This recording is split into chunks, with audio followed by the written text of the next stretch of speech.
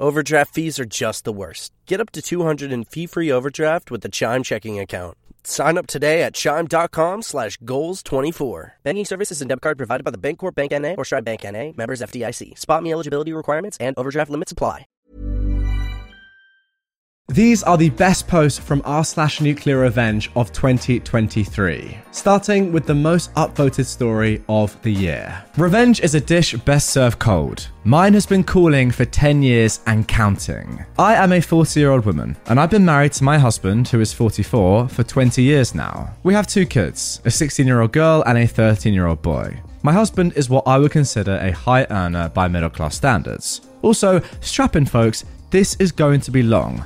I've never told anyone, so here we go. 10 years ago, and by complete coincidence, I found out that my husband has been cheating on me with men from before we got married. We live in a smallish town in the south of the USA. Him coming out as gay will have consequences. I believe that is the only reason he's not come out to anyone. First, here's how I found out he was cheating on me. He got sloppy. He left a credit card bill for a secret card in the pocket of a coat. While going through it, I found all the telltale signs of infidelity. Payments to a hotel in a nearby county, restaurant bills, gifts, flowers, condoms and lubricant, etc. I started camping outside the hotel on days he told me he'd be late, and I saw him bringing different men there. I am very good at compartmentalization and have a great poker face. It comes with growing up in an abusive household. So I was able to give myself the time to cool off and to come up with what I should do. First thing I did was getting an STD panel, since I didn't know how safe he was with his partners. It came out negative. Then I convinced him that we should use condoms, since I was having side effects from the pill. He was okay with it. I had a long think, and I came up with a decision that I was not going to confront him, nor was I going to leave him. He was able to provide me a really good lifestyle, one that I would never be able to afford with my high school diploma. That was a cleaning lady, a nanny to help with the kids, regular spa days and a country club, a new car every other year, luxury family vacations every year. He was a good dad, a good partner, cheating aside, and really good in bed. But I was not going to let him have a single guilt-free week in his life. That would be my revenge. I started small, planning great date nights for us, telling him that I felt our relationship has cooled, that I wanted the spark back. Then I'd sometimes slip into conversation some tea about a cheating husband, a gasp gay man that's been using his poor wife as a beard, complimenting the only gay couple we know for having the courage of being real men who were out and proud of themselves. On the other hand, I'd praise him as the perfect husband to anyone and everyone, especially if he was in earshot. The amount of guilt gifts I got was astounding. The man was even sending me flowers weekly. It continued the same way for years. I could literally see how much it was weighing on him. Me? Well, my parents were part of a commune with the concept of free love, and I was the same. I just considered myself in an open marriage. It seems that cheating is easy to ignore if you're not that big on monogamy in the first place.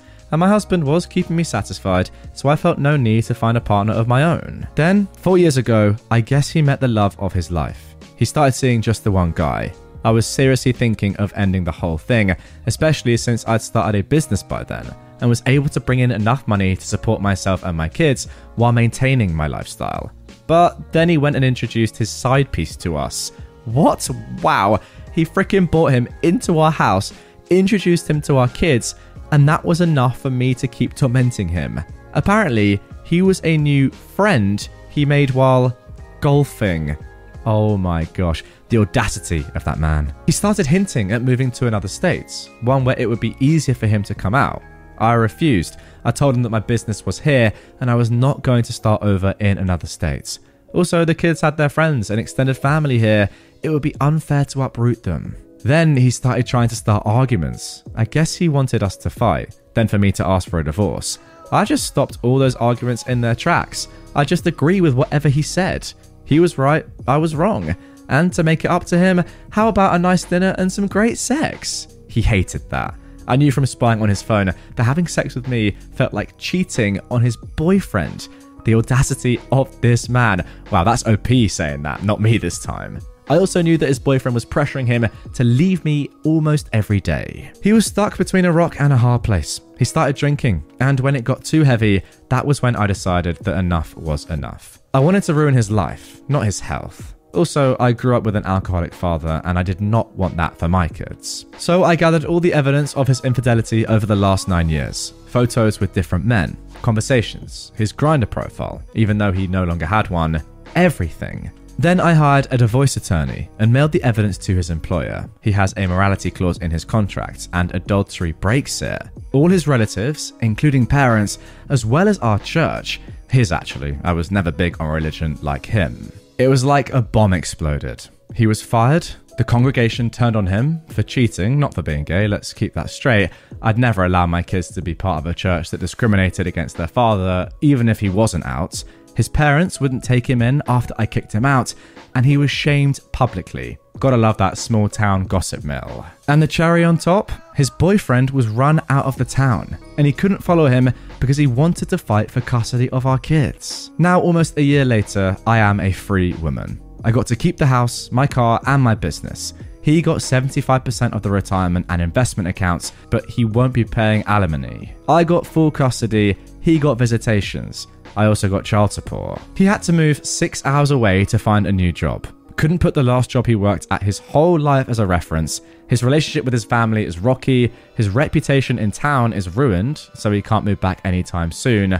The love of his life left him for good, and my kids only tolerate him because I did my best to shield them and to tell them that he is still a good father to them. I also made sure to treat him politely. I never talked badly about him and had a lengthy talk about how their father being gay is okay. It's who he is and that it was not his fault. That the only wrong thing he did was hiding it from me. So, I guess the results of his cheating was years of guilt followed by a ruined life. And interestingly, before I even get into my thoughts, I just want to read out this edit that OP has put at the bottom of the post. Let's make something clear. I am not the good person in this story. We were both bad. I'm not here trying to get pats on the back or to be told that I did well. I know what I did was messed up. I'm here because I wanted to tell someone, and I can't do that in real life. And there we go. I think it's worth remembering throughout all of this that yes, as OP says, we, the reader, are the only ones that really know that OP knew about this the entire time. If you're coming from the perspective of her now ex-husband, yeah, she's got those old screenshots, the Grindr profile that was deleted a while ago, but she easily could have just found that in the past few months. From his perspective, it looks as if she had no idea the entire time.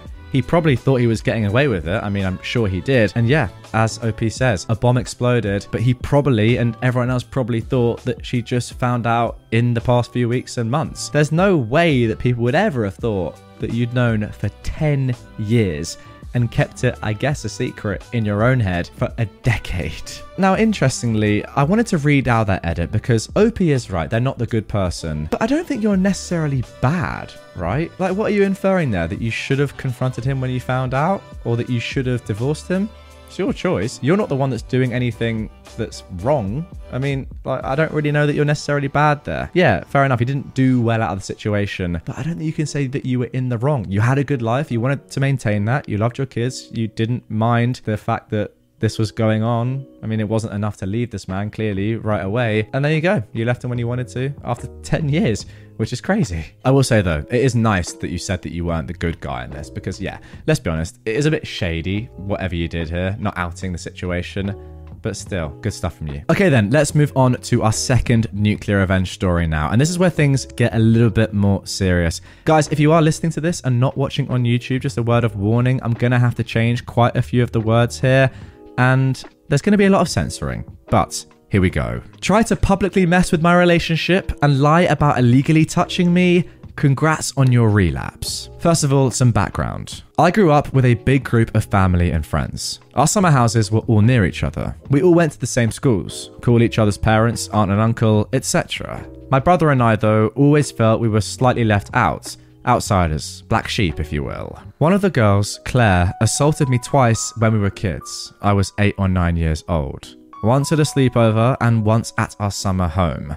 I didn't dare bring it up because it would absolutely blow up our little community, and because of that outsider dynamic, everyone would absolutely choose their side. This was before her dad died. But after that, you can also imagine how much sympathy her family garnered. So I ignored it. I never forgot it, but I only told friends completely separate from our community when I was older. I also sort of pushed it aside until the past few years when my therapist finally got me to realise that all because she's only 2 years older than me doesn't mean that what she did was okay. A few years ago, she randomly got really cold towards me. Now that we're adults, we only see each other every few years anyway. I just thought it was strange, since she always did it blatantly in front of everyone else, but no one seemed to care. Her mum and sister treated me the same. Then, my mum was completely shut out of any of Claire's wedding events, which destroyed her feelings and made me hate her even more. My long-distance boyfriend came to meet everyone for the first time. For visa reasons, we were going to start the marriage process a little sooner than we originally planned, but it is what it is. So, my boyfriend was planning on asking my dad for my hand at the end of the trip. I only told one other girl about it, who I'm closest with, but she obviously blabbed. While all the kids were hanging outside and the parents were inside, Claire accidentally mentioned it in front of everyone, including my brother. Some of the parents overheard from inside. Now I have about 25 people in our private business. Claire was so obviously pleased with herself. My dad can be kind of reactive when he's not expecting something, so the publicity of this made him even more frazzled. And when we brought it back to the house, everything was basically ruined. He was flustered and started going on about how it's too soon, it had been a year and a half, and wouldn't listen while we tried to calmly explain to him that the fiancé visa itself can take up to almost a year. My boyfriend and I are fine and still together, it's just something that obviously should have been between us and my family, and gossip started flying. We go home, life goes on, yada yada. Fast forward a few months and I have to see her when she's in town, and I'm at a get together with some of the kids who also live in my city.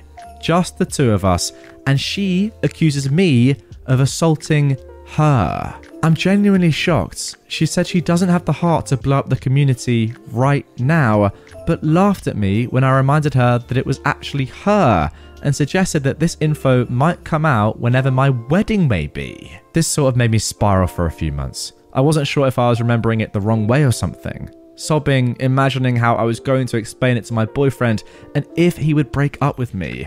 I even started seeing my therapist twice a week, where she made it very clear that what I was describing was not a false memory at all, and she was 100% confident this actually happened to me.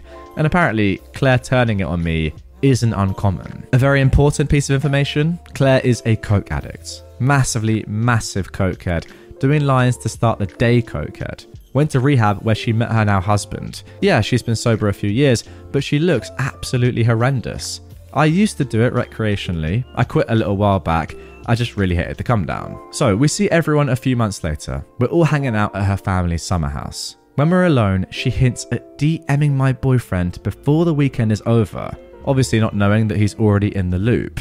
I walked out, I was so angry, and decided I'd start getting ready for bed. I went to the bathroom and I'd packed my toiletries in a bag that I hadn't used in a long time, where I found a baggie of old Coke. And her toiletry bag was also in the bathroom. I snapped. I took the baggie, sprinkled a little bit on her toothbrush, chapstick, and mixed some into the oil she uses for oil pulling before leaving the ensuite bathroom and slipping the baggie into a pocket in her purse. And it happened. Exactly what you'd expect. I don't know when she found the baggie, but 2 nights later, when she said she wanted to go on a walk alone, I knew she was going to meet a dealer. A week later, she overdosed, went straight from the hospital to rehab, and apparently her husband is considering at least a separation. I broke down and told my boyfriend. I wouldn't say he was pleased, but was surprisingly supportive and said if anyone deserved it, it was her. I realised then that I actually didn't feel bad for doing it. I was just scared that it was going to cost me my relationship. But it didn't. My dad is now on board since we've been together a little longer and we've filed the visa paperwork. I probably won't see her for a few years and I'm not sure if I'll let her know subtly what I did. But screw you, Claire. The next time we see each other definitely won't be at my destination wedding. Well guys, if you thought the first story was pretty crazy, how about getting an ex-drug addict back addicted to coke? I mean, that is a definition of nuclear revenge, I will say. Unbelievable. I don't even know what to think about that. I mean, the thing is with the first one, right? OP said, I know I'm not the good guy here. Now, in the second one, there's not even a hint of an edit, a hint of remorse. It's just, yes, I know what I did was so bad and I don't even care. And my boyfriend supports it as well. My fiance now, nuts. Absolutely nuts. Wow. I mean, dabbing it on a toothbrush to get someone re-addicted. My word, that is the level here, my friends. That really is nuclear revenge. And now for our final story of today's episode, potentially the most serious yet. As well, it does involve multiple illegal things, including murder. Here we go. My family murdered an R word. Now, just to confirm what this R word is, it's someone who has done something illegal, assaulting someone without their consent in a certain sort of way. I mean, you can probably work it out, guys. This is my grandfather's story. It would have occurred sometime in the early 1960s. My grandpa comes from a very remote part of my country. Even in the 60s, they lived in a log cabin without a phone or electricity. He lived with his 3 brothers, his sister, his father, and his mother. It was a violent household. My great-grandfather was an alcoholic. My grandpa, his siblings, and his mother were accustomed to beatings. The culture of the time was to accept this as a harsh reality of the remote and difficult lives that were led so far from civilization. My great aunt was the youngest of the siblings, and as my grandpa and his brothers grew into young men and began working, she was left at home and began to take on the role of housekeeper, as my great grandmother was often ill. She would often use her bad health as an excuse for not stopping what happened next. My great grandfather began R-ing my great aunt at some point. Most likely before she'd even begun puberty. Oh my word. It continued for years, as the brothers all moved out and she was left completely alone. My grandpa says he truly did not know. He worried for his sister, receiving the brunt of the beatings, but he didn't know about this. I hope that's true. When my great aunt was 13, she became pregnant with her father's son. Oh my goodness. I thought this story couldn't get any worse. My word. The night my grandpa found out, him and his brothers snowmobiled out from town, and since none of them owned a gun, they had to use shovels to beat their father to death. The ground was frozen solid, so they burnt him, which also helped to destroy the evidence, I suppose. Although I'm not sure anyone ever questioned how my great-grandfather had died, these were very different times. My great-aunt's son, born of incest, is afflicted with genetic issues. He can barely see and he only has a single functioning kidney. But he is happy and has healthy kids in their 20s now. My great aunt drank herself to death in the 80s, as did my great grandmother, so I never met them. My grandpa told me all of this when he was drunk, as he's also become an alcoholic. And so has my dad. The generational trauma of my family is thankfully now broken with me and my siblings. But this revenge murder, this disgusting hurt, was really just another sad piece of a puzzle of abuse that started long, long ago. Wow. There we go. I'll be honest, the first story in today's episode, yeah, it was over a decade, but it was pretty timid, you know. For nuclear revenge, this is. Nothing that's like crazy illegal, just cheating, realizing that someone's cheating on you with another man. Tough, but you know, that sort of stuff can happen day to day.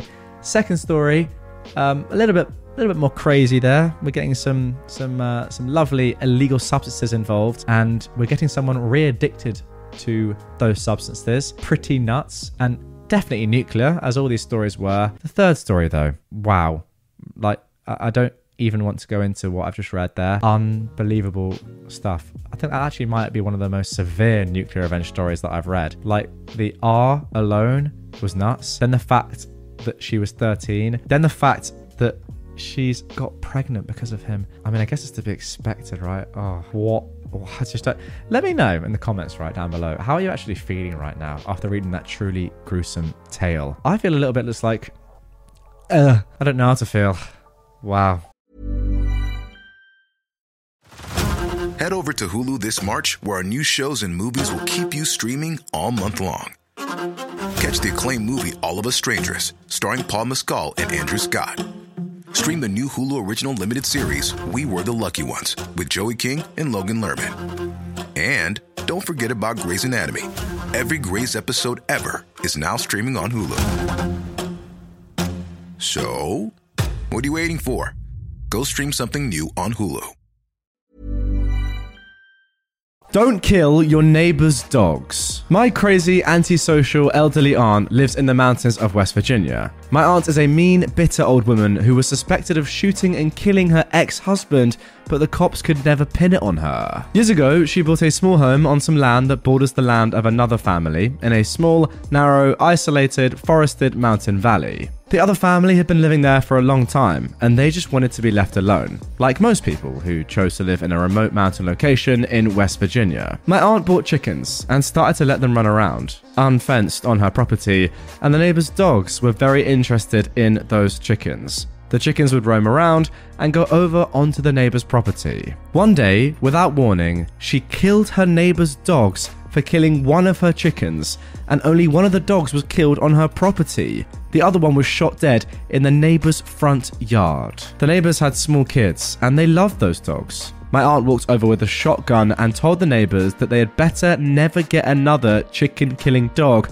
or dogs again, or else she would kill them too. The neighbors didn't take too kindly to her killing their dogs, and her actions with the shotgun, waving it around and threatening them, were over the top. But they didn't call the cops, knowing that my crazy aunt, who had a reputation for being violent, was unlikely to be arrested, and if she was arrested, she would just quickly be released from jail and be back. So, a couple of weeks later, when my aunt went into town, her home's back window was broken, and a bottle of burning oil and gas was thrown into her home. By the time the fire department finally arrived, the home was a complete loss, and every dog and possibly ex-husband killing shotgun and firearm my aunt owned, along with all her other worldly possessions, were incinerated.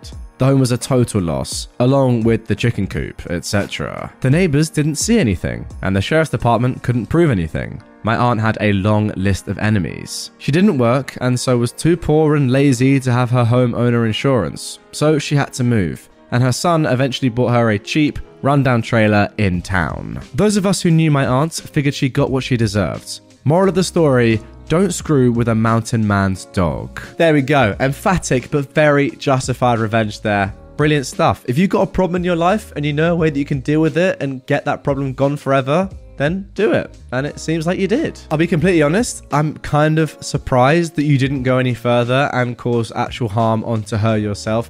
As I've said multiple times, I've never owned dogs or proper pets. I don't want to be harsh on my own pets, but you guys know what I mean. So I can't speak on the bond that you have with your pet, but from what I've heard and from what you guys are going to tell me in the comments down below, if your dog was to be shot by your neighbor for no reason at all, I mean, come on, killing a chicken, yeah, they're dogs. What do you expect? Then I think a lot of you out there listening and watching right now would have done a lot worse things than simply burning down your neighbor's house. My ex-fiance refused to respect my boundaries, so I married his best friend. Back in 2019, I just moved my long-term partner into my house due to a series of poor life choices on his end. It had been a rocky relationship for most of its duration, but I was young and dumb. I believed that this was him wanting to commit and truly start our lives. By early 2020, we were engaged. I was a full-time university student, sole caretaker for my mentally disabled mother, and taking care of the house and our pets. He worked a standard 40-hour week, minimum wage job, and refused to help with any aspect of life. I found out on Christmas Day 2020 that he'd been unfaithful and had forgotten to tell me. He was planning on leaving me, but had informed everyone except for me because he was failing to secure a new residence. Apparently, his F-buddy didn't like him enough to let him move in. At this point, there was very little love lost, and I expected he'd be moving out within the coming weeks. Fast forward 3 entire months, and his search for a living place was non-existent, and he was acting more and more entitled. Clearly by this point he's an unwelcome freeloader who's taken up residence in my living room. I was about to secure an eviction notice to get him off my couch. He began swiping Tinder with his phone volume loudly on. I told him to not do that in my presence as it was highly insensitive to do it in my home, and could he do it in private?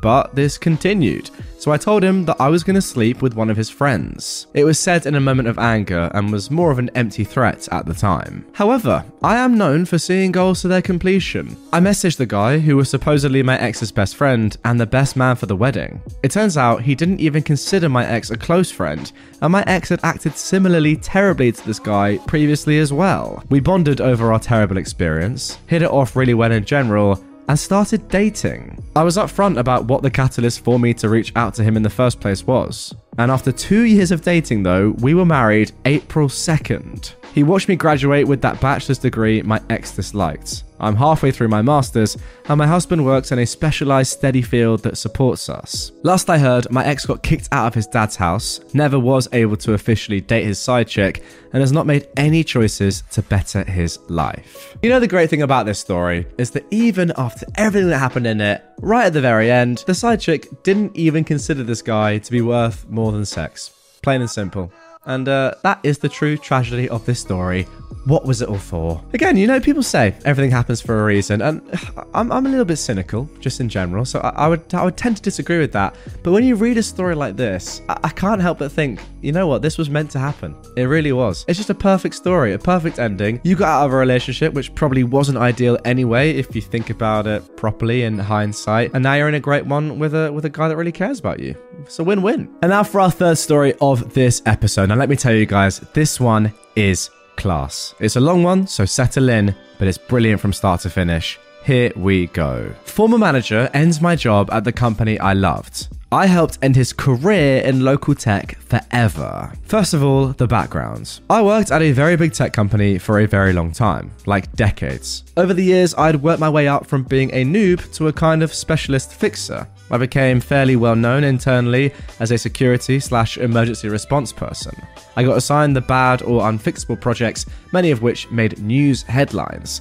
I have many stories that I can never tell publicly, sadly. Suffice to say that multiple senior vice presidents in various divisions got to know who I was because I effectively wrangled gnarly and complex problems and herded many intense tech nerds together to resolve big things in multiple divisions over the years. It was so fun. At the time of our story, I was working on a small security team in a product engineering division. It was a somewhat turbulent time, and our team of 8 had weathered multiple reorganizations and had so many manager changes. It was a lot, but we kept our heads down and did the work, and we all got along just fine. Sidebar, and relevant for later, one of the better managers assigned to run our team immediately assigned me a huge and complicated and urgently important project to manage. It would involve people in 6 different divisions, had seriously big legal implications, and our senior VP wanted it to happen by an aggressive deadline, within like 4 to 6 weeks. Oh, and my manager was leaving imminently on a long-planned vacation, so he apologetically would be away for the next 3 weeks and would be unable to assist. The project was to do something big and technical and which had never been done before, so no one was entirely sure how to do it, who it would require, what steps in what order. Some of the key players had what we gently called difficult personalities. Oh, and by the way, it would definitely make international news and cause a ripple in the industry when we did it. No big whoop. The manager was a decent guy and he felt bad about leaving me with this thorny mess. And I did it. We got all the people from all the divisions in a room and mapped it all out on a whiteboard. It took days. We hashed out how to do it before the deadline, actually well before, for bonus points, and we lined up everyone to get it done. Before we pulled the actual trigger on the very big thing, I had to attend a meeting with the VP and exec leadership, several levels of management above me, and with the legal team to present the plan and to assure all of the execs that we were ready and had it all handled. So I looked the VP in the eye and I assured him that I've got this. And then I did. The team did the big thing sooner than the deadline. It was flawless. We rocked it. Woo, just another day at the office. Part 2, the inept manager. A few months after that epic project, our good manager left us for another role, and someone new moved over from an unrelated division out of nowhere. We'll call him inept manager. Inept manager did not know anything about security. He did not know anything about emergency response. He didn't know anything about what our division did, in fact. No one on our team had ever heard of this guy. He was that worst kind of middle manager. Self-important, dismissive of everyone, cares most about appearances and ego, micromanages stuff he doesn't comprehend, and just makes everything worse. But he apparently knows people, and those people get him job assignments because of politics, loyalty. Well, he certainly didn't have any skills or experience for our team. That guy is the worst. One of the inept manager's many weird quirks was that he didn't think it was appropriate for our team to disagree with or correct each other in front of other people. Things in tech, specifically product development, move pretty quickly, and things can change all the time. So if some of our team was meeting with someone from another team and someone said something like, "So we decided to make the sky green and we're on schedule," and someone else on our team chimed in to say, "Actually, that's changed. We decided that the sky is now going to be blue and we pushed the deadline back 2 weeks. That just happened in an earlier meeting." Oh, okay, cool. The inept manager would interrupt that and say, "We clearly need to get on the same page. Let's end this meeting right now and reschedule when my team has all the facts straight." What? That's insane. We'd literally never have any meetings if we waited until everyone knew all of the same information all the time.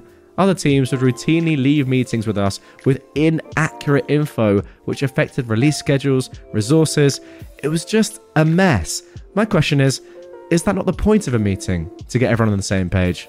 Hey, maybe I'm wrong, and inept manager knows something I don't. Part 3. Inept manager hostility. Shortly after the inept manager became our manager, he started being really hostile to me. Not to everyone on the team, just me. As far as I knew, I hadn't done or said anything to earn his hostility, but suddenly, after over 20 years at this company, I could do nothing right. While this jerk didn't actually understand most of what my job was, he was sure I wasn't doing it right. And he was quick to tell me so, and often in front of others, to the point that my co-workers would take me aside to ask what the actual frick was going on.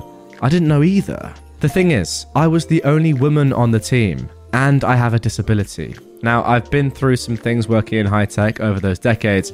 It was very much an old boys club back then. And, I was fine. I'm not one to claim discrimination at the drop of a hat or for no reason. However, when I was trying to piece together the cause of this dude's hostility, some of his comments were sexist and not at all subtle. He also didn't like that due to my disability, and frankly my seniority, I was given one of the few offices with a door on it in our new building. The rest of the team was in open floor plan cubicles, which everyone hated.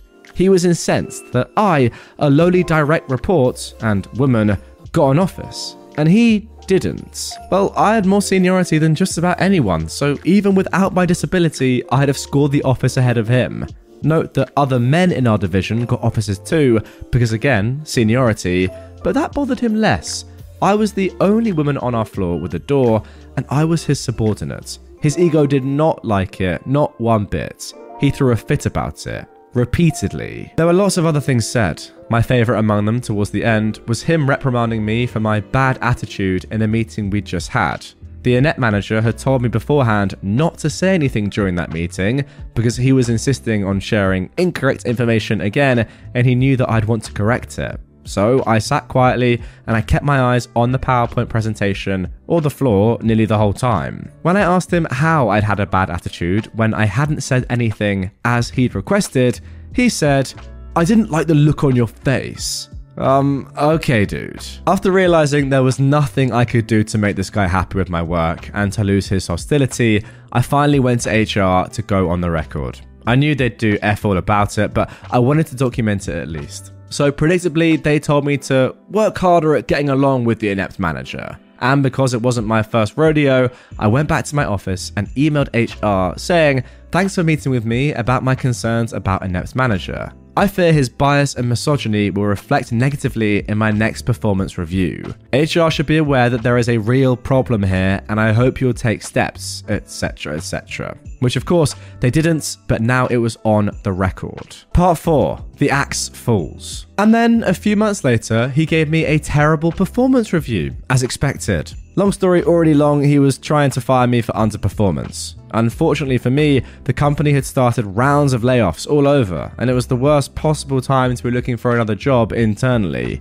And now I had a bad performance review on my record too. I went back to HR and said, "That thing that I said I was worried would happen when we met 6 months ago, yeah, that happened, exactly as I said. Now what?" HR, once again, was no help. Also, they'd done literally nothing, but hey, it was on the record again, helpful for the attorney later. Blah, blah, blah. When I realized I couldn't find a new gig at my company because of all the layoffs, I scored a new job for much more money at a different local tech company. And pretty quickly. I live in a tech-heavy area. There was lots of shuffling between 3 to 4 big companies during this time period, and we'd often bump into other company veterans at these other companies. It was a small world. With my track record and references, it was super easy. After that was lined up, I called an employment discrimination attorney to negotiate my exit from the company I thought I'd work at until I retired. Sad face. Because I had documentation with HR explaining the inept manager's misogyny and ableism going back for some time, and because they'd done nothing about it, and because there were witnesses who confirmed his behaviour, they had no leg to stand on. They agreed to write me a relatively nice check to go away and to not sue them, and I agreed to not talk about the details of my separation agreement. I went down to my lawyer's office and signed the agreement. I looked to see who had signed the agreement for the company. I assumed someone from HR, but it was still blank. I'd eventually get a copy once someone there signed it. I took my check and packed up my office and left. Bye, old company. I started my new job a few weeks later. Part 5. Now we're getting into the revenge. Karma begins. This was August of that year that I left. I got my copy of the executed contract in the mail in October. Who signed it for the company? Not HR, but my exec VP. The one who asked for the urgent, highly important, legally complicated project. The guy I looked in the eye personally and then delivered on this very big thing that he personally asked for before the deadline he asked for. That is who signed on my separation agreement. I suspect that he had no idea until that moment that I was gone, and I imagine that he likely had many questions about what the frick had happened. And also, why did they have to pay me a chunk of money on the way out? Whoops, I chortled when I saw it. Since the VP knew me and we had some history, and the inept manager was new to the division and was one of hundreds of middle managers he'd likely never heard of, I'm guessing the inept manager had some explaining to do. Mwahaha, I really enjoyed the thought of that. And finally, part 6. Karma for reals. Cut to November. As I mentioned, it was a relatively small tech community in the area, and those of us who worked in security, in particular at Company X, would often encounter other current and former colleagues at Company Y or Z or whatever. Heck, there was a ton of poaching going on between the companies. One day, I got an in-company chat from someone who'd worked in security at my old company. We'll call her Security Colleague. Security Colleague asked me if I knew someone named Inept Manager. Why yes I did. Why? Because Inept Manager was appearing on Security Colleague's schedule to interview for an open management position the very next day. It seems that shortly after my former exec VP had signed my separation agreement contract, Inept Manager was actively looking for a new job at a new company. Heh. Security Colleague asked me what I thought about him. I said, I can't really talk about it for legal reasons, which, boom, everyone knows what that means. But if you wanted to ring my personal cell phone later this evening to catch up on old times, please do. She did. I hypothetically shared some stories with her about the inept manager. I also told her where his hot buttons are, the appearance, ego thing, the dominant stuff, etc., and all about his misogyny and ableism, which was perfect since she was conducting his interview. I may have shared some specific scenarios and questions to ask which I knew would set him off. I wished her luck, and for the love of all that is holy, to please call me after, when appropriate, and tell me how it all went. Obviously, it did not go well for the inept manager. When Security Colleague rang me, I couldn't wait. How did it go? Well, he got combative and angry and yelled at me twice during his interview to be hired as a manager. Facepalm. There were lots more details, now lost to time, except at that company, interviewees were assessed as such. Either you were given strong hire for this role, or hire but not for this role. That means not a good fit for this job, but we like them. Thirdly, no hire. And then fourthly, no hire ever, not for any role. The inept manager's interview was rated that last one. No hire ever. Blacklisted from any job ever at one of the biggest tech companies in the world, after being pushed out the door of one of the other biggest tech companies in the world. Derp. Shortly after that, it appeared that inept manager moved himself and his wife and kids a few states away to work at a smaller company in another region. It took less than 6 months from when I left my old company for him to be gone as well. What gets me, still, is that the inept manager thought I was so inconsequential, so unimportant, that he didn't bother to check and see where I landed after he forced me out of the company I loved.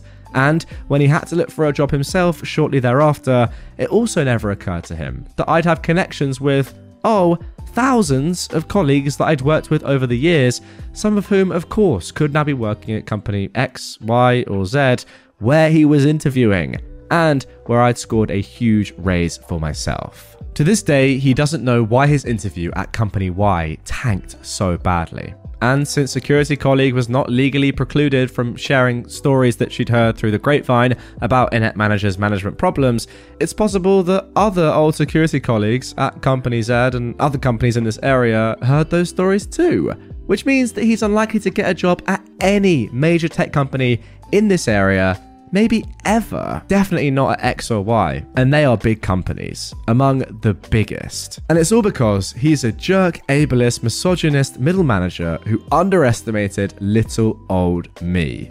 Mwahaha. And there we go, a great story to end off today's episode. It really sucks, to be fair, that you're in that position. You know, a company that you've worked at for over 20 years, you said, one that you saw yourself retiring in, and all that dream just ruined by this annoying guy who, you know, had a crazy ego and thought he was better than he actually was, of course. It's very sad because not often in life do you get a job that you love and that you actively want to stay in until retirement. I mean, that's an absolute joy. It's a privilege, right? We could all dream of something like that. So for that to be ripped away, yeah, this guy deserved that revenge. Fair play to you, OP.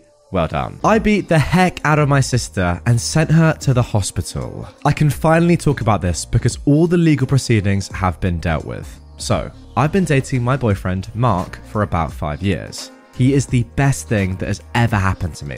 He's kind, smart, understanding, and absolutely beautiful. When we started dating, he was a bit closed off and was afraid to initiate any form of intimacy. I at first thought it was because I was his first relationship and maybe he was nervous. But 6 months into us dating, he tells me that between the ages of 5 and 12, he was SA'd and R'd by his mother. His father left when he was around 4. It screwed him up in the head for a while. And when it got out, his mother was arrested and he and his 2 older sisters were put in the custody of their grandparents, who they lived with ever since. He was placed in intensive therapy and still goes to this day. He's come a long way and has healed a lot, but he still has some days where he gets really depressed and cries. Part of his therapy was exercising. So about 2 years ago, he and I started doing some bodybuilding workouts.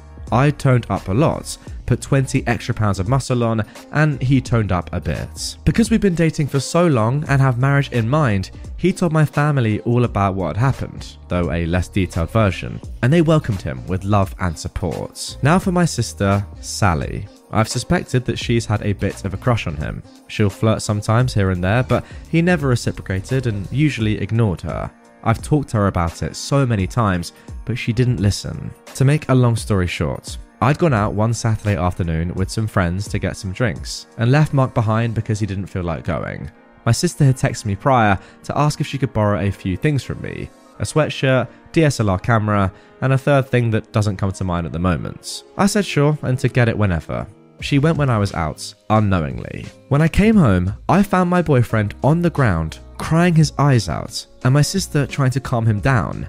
He was having a panic attack. It's never safe to touch him when he has an episode because he may act out violently due to his headspace. Her hands were all over him and he was trying to push her away.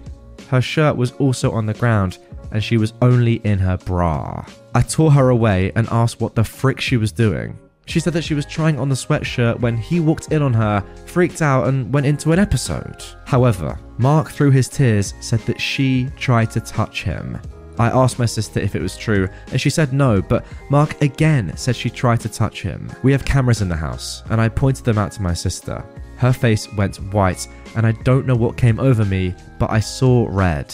I can't remember much because I was so angry, but I beat the heck out of her. I can't even remember if I was the one who called 911 or it was her through her beat up state. I do remember kind of snapping out of it because Mark was still going through his episode and I could hear him crying louder and I had to help him through it. It's all a haze. So I broke my sister's nose and gave her a black eye and bruised her ribs. She was in the hospital for a few days. Well, there we go, a pretty insane story to start with, but OP has given us an update and some more context around this post. First of all, this all happened right before COVID hit, the end of 2019, and everything was just settled this last month. Now this was posted on the 4th of March 2022, so that's how long it took. Secondly, the incident happened in our kitchen. The front door leads down a hall directly to our open kitchen, and to the right is our living room that leads to the bedrooms. Third, we have cameras in every room but the bathrooms and bedrooms, because we have a Great Dane named Butler. He's black and has a white oval patch from his chest to his tummy. He looks like a butler who likes to get into everything, so we set up cameras to keep an eye on him while we're out. The cameras don't have sound recording. 4.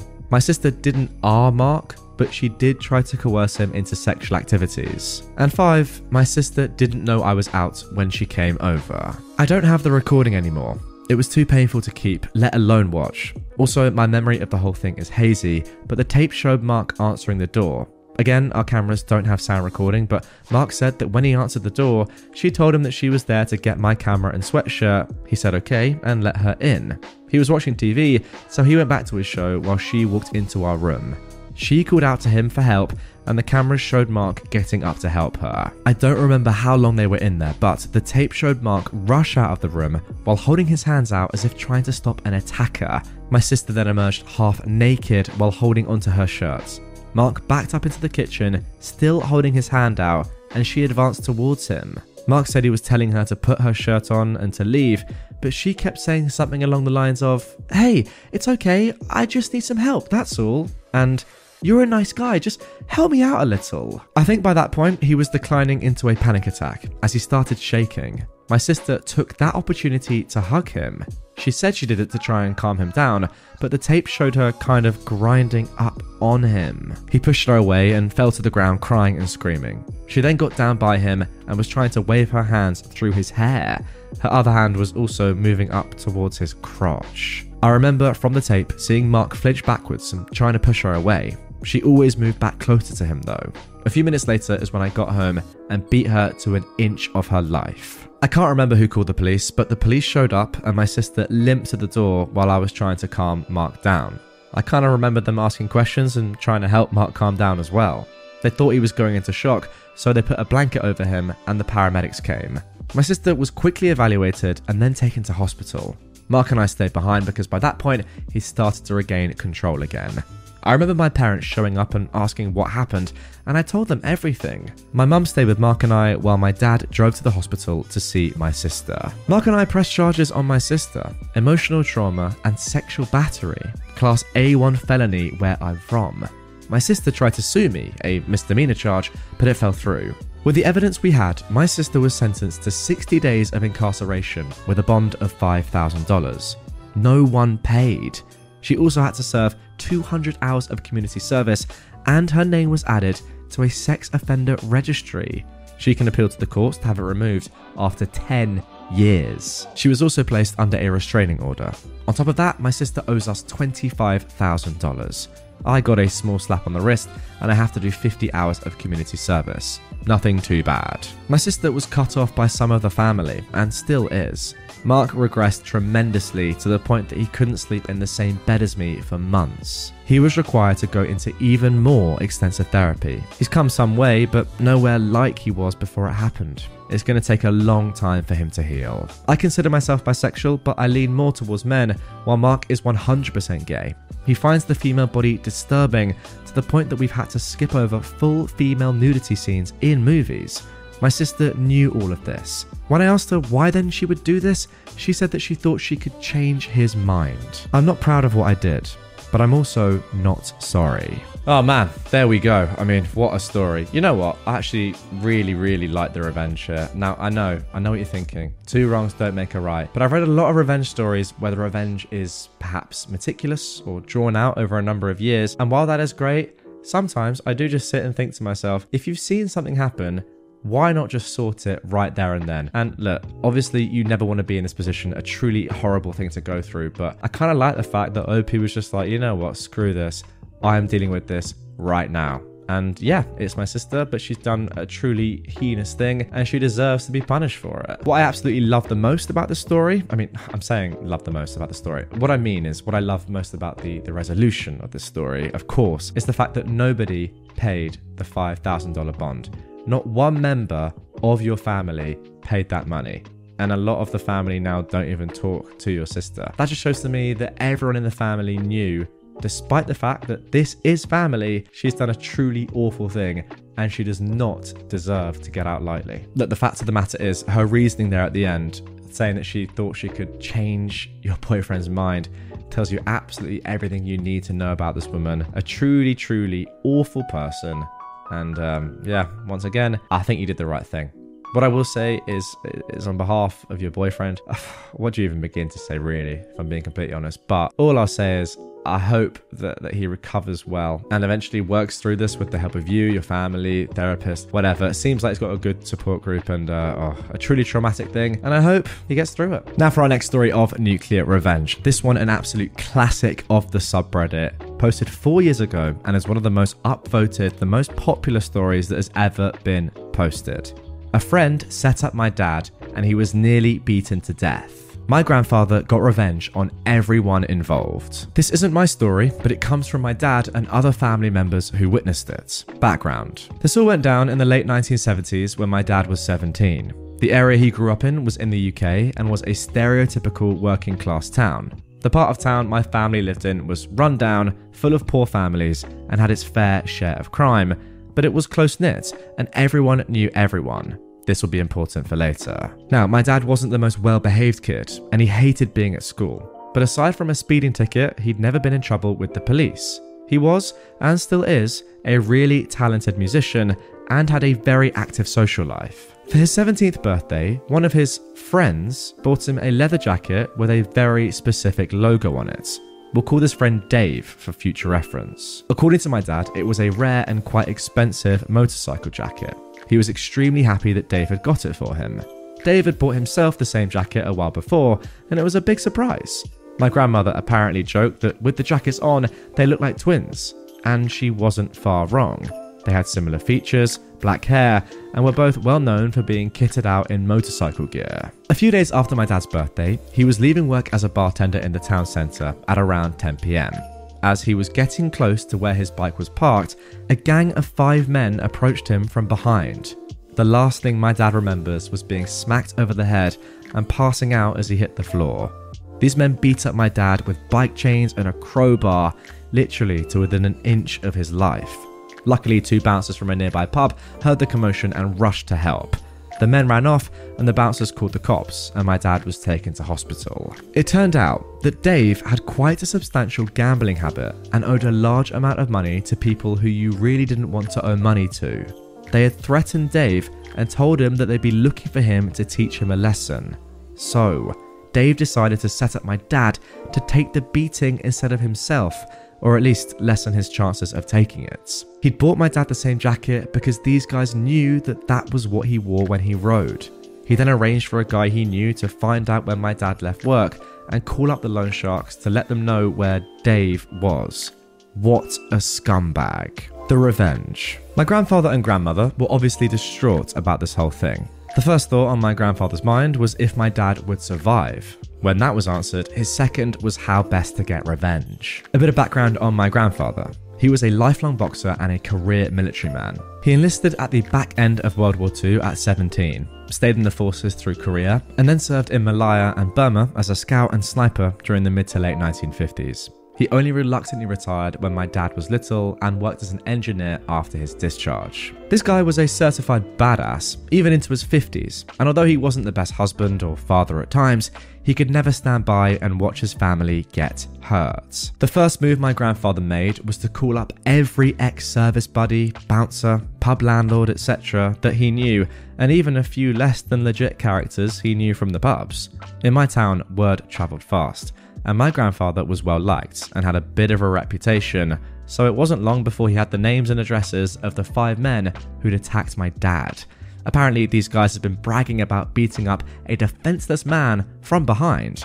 These guys were career criminals with violent reputations, but my grandfather really didn't give a dang who or what they were. My grandfather then called up a few of the most dangerous, hardened guys he knew from the service. He explained to them what had happened, and they were all happy to help.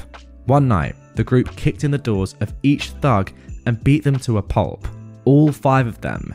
They knew that if they hit one, the others would hear about it and run, so they hit all 5 of them in one night. My grandfather knew no one would call the police in the area they lived in. Talking to the cops was a big no-no in that area back then, so there was little chance of being caught. All 5 guys ended up bloodied with broken noses, shattered teeth, and the requirement to be fed from a tube by the end of the night. One of them had to be put into a medically induced coma. Of course, the police interviewed all of them in hospital when they sufficiently recovered, but none of them talked, both out of fear of my grandfather and feared they'd be labelled as rats, and nothing came of it. But my grandfather wasn't done there. My grandfather used his connections in the clubs and bars to start spreading rumours about why they'd been beaten up. Soon it had gotten round that these 5 guys had screwed up and had beaten up the wrong person. Not only that, but they bragged about it and lied to whoever they worked for about it. Not only were they physically broken, but my grandfather ruined their credibility so that when they got out, no one, criminal or otherwise, wanted to be associated with them. Once this was all done, my grandfather turned his attention to Dave. He'd specifically left Dave for last, knowing that he would poop himself knowing that my grandfather knew what he'd done. My grandfather, however, was much more subtle in dealing with Dave, as he thought that a simple beating would be too good for him. He waited and asked around, and it turned out that Dave was not only a compulsive gambler, but also had recently turned into a heavy drug addict as well. My grandfather found out who he was buying his drugs from, when he would usually buy and where. He had a buddy of his follow Dave when he went to buy his stuff, follow him to where he was living, and let my grandfather know. My grandfather then called in an anonymous tip that there was a huge drug deal going on at the address, and he thought he heard gunshots. He got 2 of his buddies to do the same. The police investigated, searched the house, and caught Dave red-handed with boatloads of drugs in his home, as well as counterfeit bills and a ton of other illegal stuff. Dave was charged, denied bail, and ended up pleading guilty to all the charges laid against him. My dad could never remember his exact sentence, but it was definitely heavy, at least 15 years. To add to that, Dave owed a lot of money to a lot of people, and let's just say his time in prison was made much worse by this fact. My dad never spoke to him again. His parents disowned him, his girlfriend dumped him, he struggled to get a job with his record, and when he got out, he had to move miles away as no one he knew wanted anything to do with him. My dad eventually recovered from his injuries, although you can still see various scars on his body from the beating he took. My grandfather never told anyone what he'd done until my dad asked him about it when he got really ill in the early 1990s. Dave's life was ruined, and out of the 5 who attacked my dad, 3 ended up in prison later in life, and 2 ended up dead due to crime. My grandfather passed away in the late 1990s, and although my dad and him had their issues, it could never be said that he didn't look out for him when he needed it. Wow, is all I can say after reading that. That was simply stunning. Goodness me. Even what happened in the first instance, what Dave did to you was absolutely shocking. Honestly, well, this is about your dad, isn't it? I know your dad nearly got killed, but very clever from Dave to set your dad up as him. Maybe I shouldn't be saying that, but I was kind of thinking that's pretty genius from Big Dave to do that. Nonetheless, your grandfather's revenge, just like chef's kiss. Because not only did he absolutely brutalise these 5 Donnies that deserved that, but he could have gone one further with Dave, but that would have been the wrong play. What he did in the end was absolutely perfect. You can't just let Dave get away with one beating. You can't. And I do think that the killing would have gone too far. So that lovely little middle ground of absolutely destroying his life is a perfect solution. So to grandfather, I salute you. To OP, your dad, I say, well, very tough that this happened, but hopefully you feel backed up by your dad. And overall, a brilliant story with some very, very satisfying revenge. Mess with my kids, lose your house. I am a 50-year-old man, and I've got 2 stepsons, who I just call my sons, as I've been in their life since they were 8 and 10, and they're now young men. My wife and I made it a point to have a great relationship with their dad, Jason, and made sure he had a chance to be around as much as possible, even staying at our place frequently to be around his boys, as he lived over an hour away and couldn't afford to live closer. Jason had a crazy ex-girlfriend who tried to claim they were married, variously saying common law or that they were married in secret or married on an Indian reservation, but he had a restraining order out against her because she was nuts and had tried various ways to screw up his life. The ex is a horrible person. She's been arrested several times for forgery and fraud. She and Jason had a fiery relationship, but he had it in his head that he should make it work, as he did like her daughters and grandson. But the ex got him sent to prison for violating his probation when he left the county to go to his mum's funeral and hadn't filed an appropriate form. I am a little unclear on this part, but she played a major role in it. After he got out several months later, she wanted him back, and he wasn't having it. He made a clean break, moved to a new town, but she continued to harass him, thus leading to the restraining order. She would send texts to people, pretending to be police investigating, saying he was drunk driving or taking drugs, or pretending to be friends and family to spread rumors and hurt him. She even sent texts to my kids from burner phones, pretending to be other family or friends, saying awful things about their dad. Now, Jason died unexpectedly of a heart attack, and it was a shock to all of us. He was finally living in peace, had great relationships with friends and his sons, and was the happiest he'd ever been. He didn't have much. He lived in a single wide trailer a friend had let him stay in for free. Some boxes of tools, old comics, video games, D&D books and modules, mementos from his time in the Marines, and an old 2009 pickup, which on several occasions he'd promised my oldest son. Let's call him Paul. Jason didn't have a will, and my wife became the executor of the estates, because at the time of death, both the sons were minors and sole heirs. We packed up the things out of Jason's trailer and took the truck, which had Jason's name on the title, but had to wait for the death certificate to retitle it in Paul's name. But the ex called Jason's sister, demanding the truck, saying it was hers, and posting on Facebook that she was reporting it as stolen, etc., which really angered me. After we got the death certificates, we went to the DMV and found out that she had stolen the title to the truck by forgery, saying she was the only heir and we couldn't transfer the title. My son was driving around with a packet documenting everything in case he was pulled over for driving a stolen vehicle.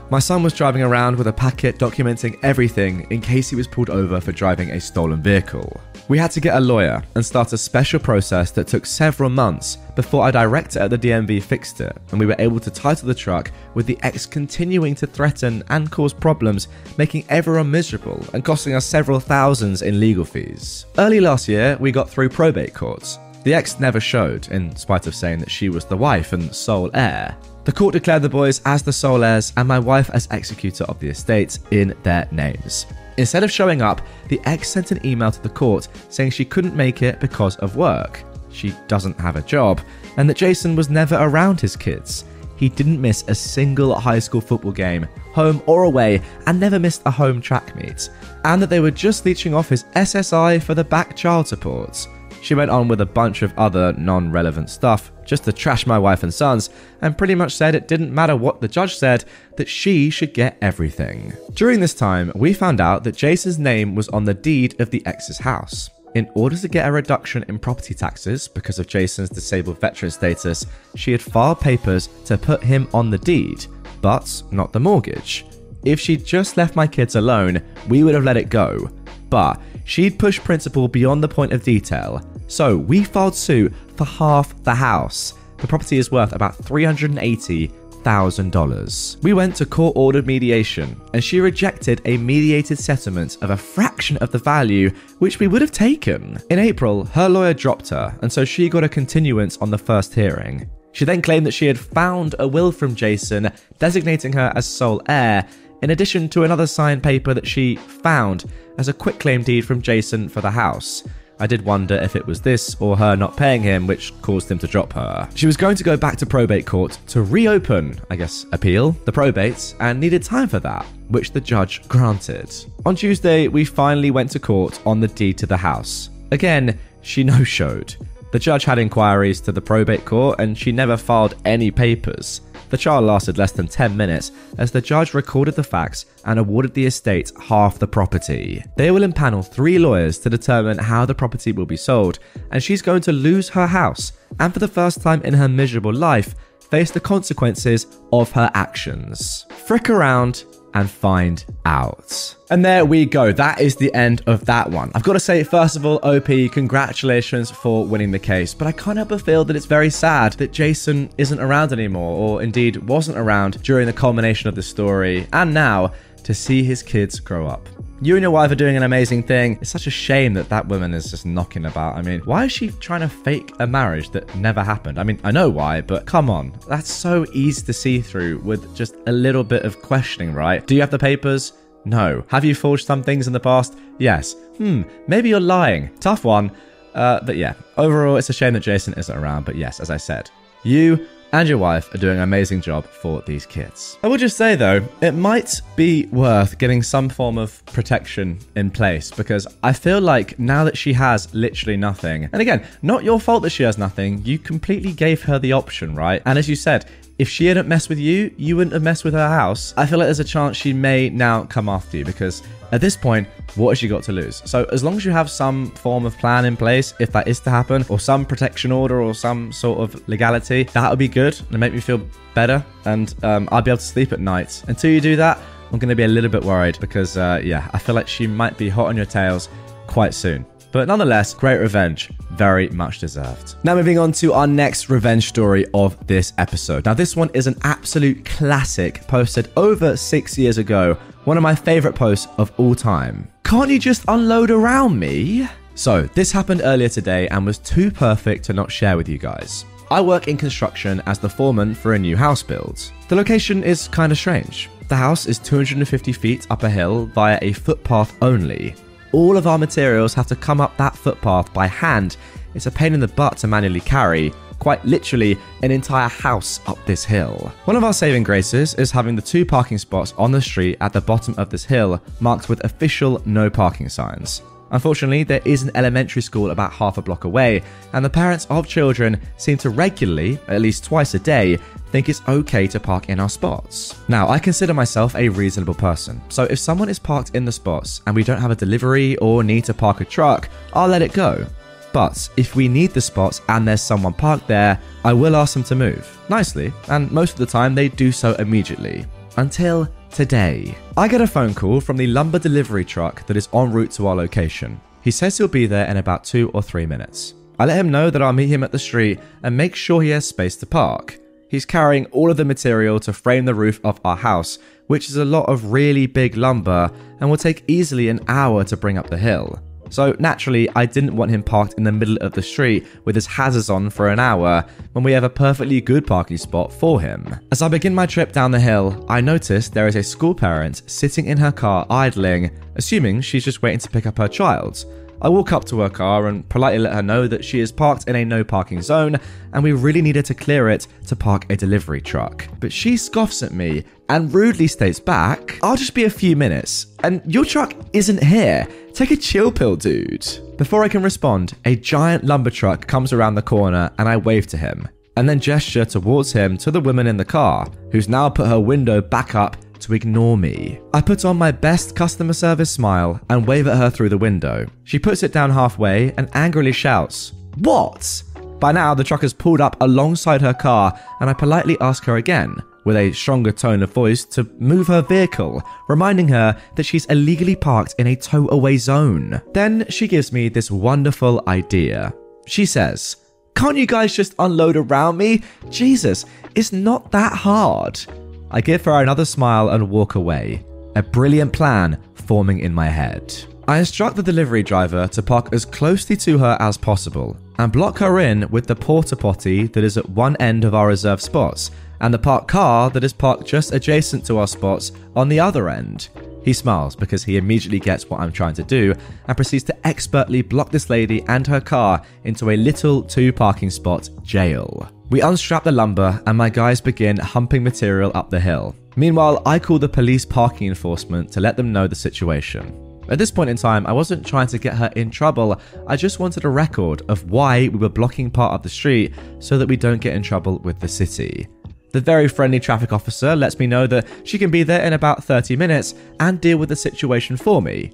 Wonderful. As we continue to unload lumber, the child of the parent shows up. And wouldn't you know it, Mum is just now realizing that the lumber truck is parked so close that she can't get out of her driver door to meet her kid. She awkwardly clambers across the inside of her car and stumbles out the passenger door, shooting glaring looks at me and the truck driver in the process. She loads her kid into the back and then begins to realize that she has no way of leaving. She comes storming up to myself and the driver and states, "I'm in a big hurry. You need to move your dang truck right now so I can go." Before I can respond, the driver gets a grin on his face and says, "Mom, in order to unload the lumber on the truck, we had to unstrap it. And per our company policy, I'm not allowed to move the truck with any unsecured load on it. Sorry. This sends her into near aneurysm levels of blood pressure. Meanwhile, I can barely contain my laughter. Screw your policy, I have somewhere to be, she barks back at him. At this point, with impeccably convenient timing, the parking enforcement officer shows up and parks behind the truck. She doesn't see the officer arrive, and while the officer is still getting out of her vehicle, I just casually say, can't you just pull out around it? It's not that hard. With the biggest poop-eating grin I've ever had, I watch as she realizes that I just used her line on her. Screw you, she yells, and storms back to her car, and angrily clambers back in through the passenger door and into the driver's seats. At this point, the officer is walking up to myself and the driver, but before she can even introduce herself, the mum in the car slams it into reverse and stomps on the gas, crashing into our porta potty and knocking it over. Then she throws the car into drive and tries to mount the curb and drive on the sidewalk. The officer, driver and I are staring in disbelief as she gets halfway over the curb and gets stuck. I can hear her screaming obscenities over the idling truck from inside her car. The officer promptly walks up to the door of the car and orders her out. My favourite part of the entire thing is watching her face go to shock as she realised she just did all of that in front of a police officer. She gets slapped in cuffs as the parking officer calls for a second unit, and she's promptly sat on the very curb she tried to drive over. She sits on the curb yelling to the now two officers about how we told her she could stay there and that we never asked her to move. The traffic officer responds that she was the one who was originally called when she first refused to move, and that she already knows what's going on. While myself and the driver are giving a report to the second officer, my guys finish moving the remainder of the lumber, and the driver finishes his statements and takes off to go back to the yard. By the end of the ordeal, she was arrested, charged with child endangerment, her kid was in the back of the car the whole time, reckless driving, destruction of property, the porta potty, and driving on a suspended license. On top of all of that, she also got her car towed. The kid went home with his grandma, and she went to spend some quality time in a cell. I never expected her to actually heed my advice to just pull out around it, but I think next time she'll probably think twice about parking in a tow-away zone if she ever gets a license again. And there we go, guys. Hopefully you now see why this is one of my favorite stories that has ever been posted on Reddit. I mean, that's just brilliant. I just got the picture of her in my head. Her in her car, just completely sandwiched in. Just beautiful, beautiful stuff. And ultimately, if she just followed the rules and not park somewhere that literally says no parking, none of this would have happened. Completely her fault. What you guys did was not illegal. I mean, she literally said, can't you just unload around me? You did just that. Fine with me. And yeah, I mean, I do feel for her kid because, yeah, reversing into a Portaloo and then trying to smash through a curb and maybe through the van as well. I don't know, through the lorry. Pretty dangerous stuff. I was a bit surprised when I saw that charge, child endangerment, but then thinking about it, it makes complete sense. And yeah, hope the kid's all right. What's amazing about this story is that in every single paragraph, there was a moment in which this Karen could easily have just been like, okay, you know what? I'm done. I've made mistakes here. I apologize. Not even apologize, just say, fine, I was wrong. And just move or continue on with her day and not cause this terrible outcome. Every single moment, though, that she was offered that chance, and you offered her multiple, OP, she said, you know what, no, I'm doubling down, I'm going again. And she kept making the story and her situation, and her kid's situation, sadly, worse and worse at every moment. That is the problem with these people. They have chances to get out of it. It starts off pretty chill. Please, can you just move out of the spot? It's no parking. Oh, yeah, annoying for me because I would like to pick up my kid, but I'll do it. You have another chance. We're not going to go to the police. Just please move. Oh, we can load around you? Are you 100% sure? You see what I mean? At every moment, she could have just said, you know what, you're right, I'm gone. But she didn't, and that was her own downfall. I went no contact with my narcissistic mother over a tea kettle. She tried to ruin my life again, so I ruined hers. I'm 42 years old. To say that I tried for too long is an understatement. I tried the hands-off approach for my 30s, and most of the time it worked. However, as I've been learning about my codependency and trying to heal from the trauma that woman has wrought across my life, I've been much more upfront on calling her out on her bull. I was patient. I wouldn't back down anymore, and I'd often find myself feeling absolute pleasure at seeing her flying off in a narcissistic rage over me being able to beat her at her own game. Fun for a while, right? But I realised these talks and texts we had were coming at a price to my mental well-being. Sometimes I admit she'd get me. As a mum, she knew what buttons she could push to really get a rise out of me. I was trying to work on myself and started debating if no contact would be the best choice. That is when it happened. The thing that sent me over the edge was an old tea kettle. First of all, some backstory. I moved back to my hometown after my grandmother's health was starting to go downhill to take care of her. As she was a former nursing home CNA, I always promised my nanny I wouldn't ever let her waste away in one of those facilities. But with the move came drawbacks. My once flourishing career was gone, and I was starting over at a smaller facility with much less money. In my mind, it was more than worth the price of being able to take care of my grandmother. However, I'd have to move in with my grandmother in her home. And as I've said, my mother is a narc. I wasn't crazy about this idea, as I knew my grandmother only had a lifetime estate on the property.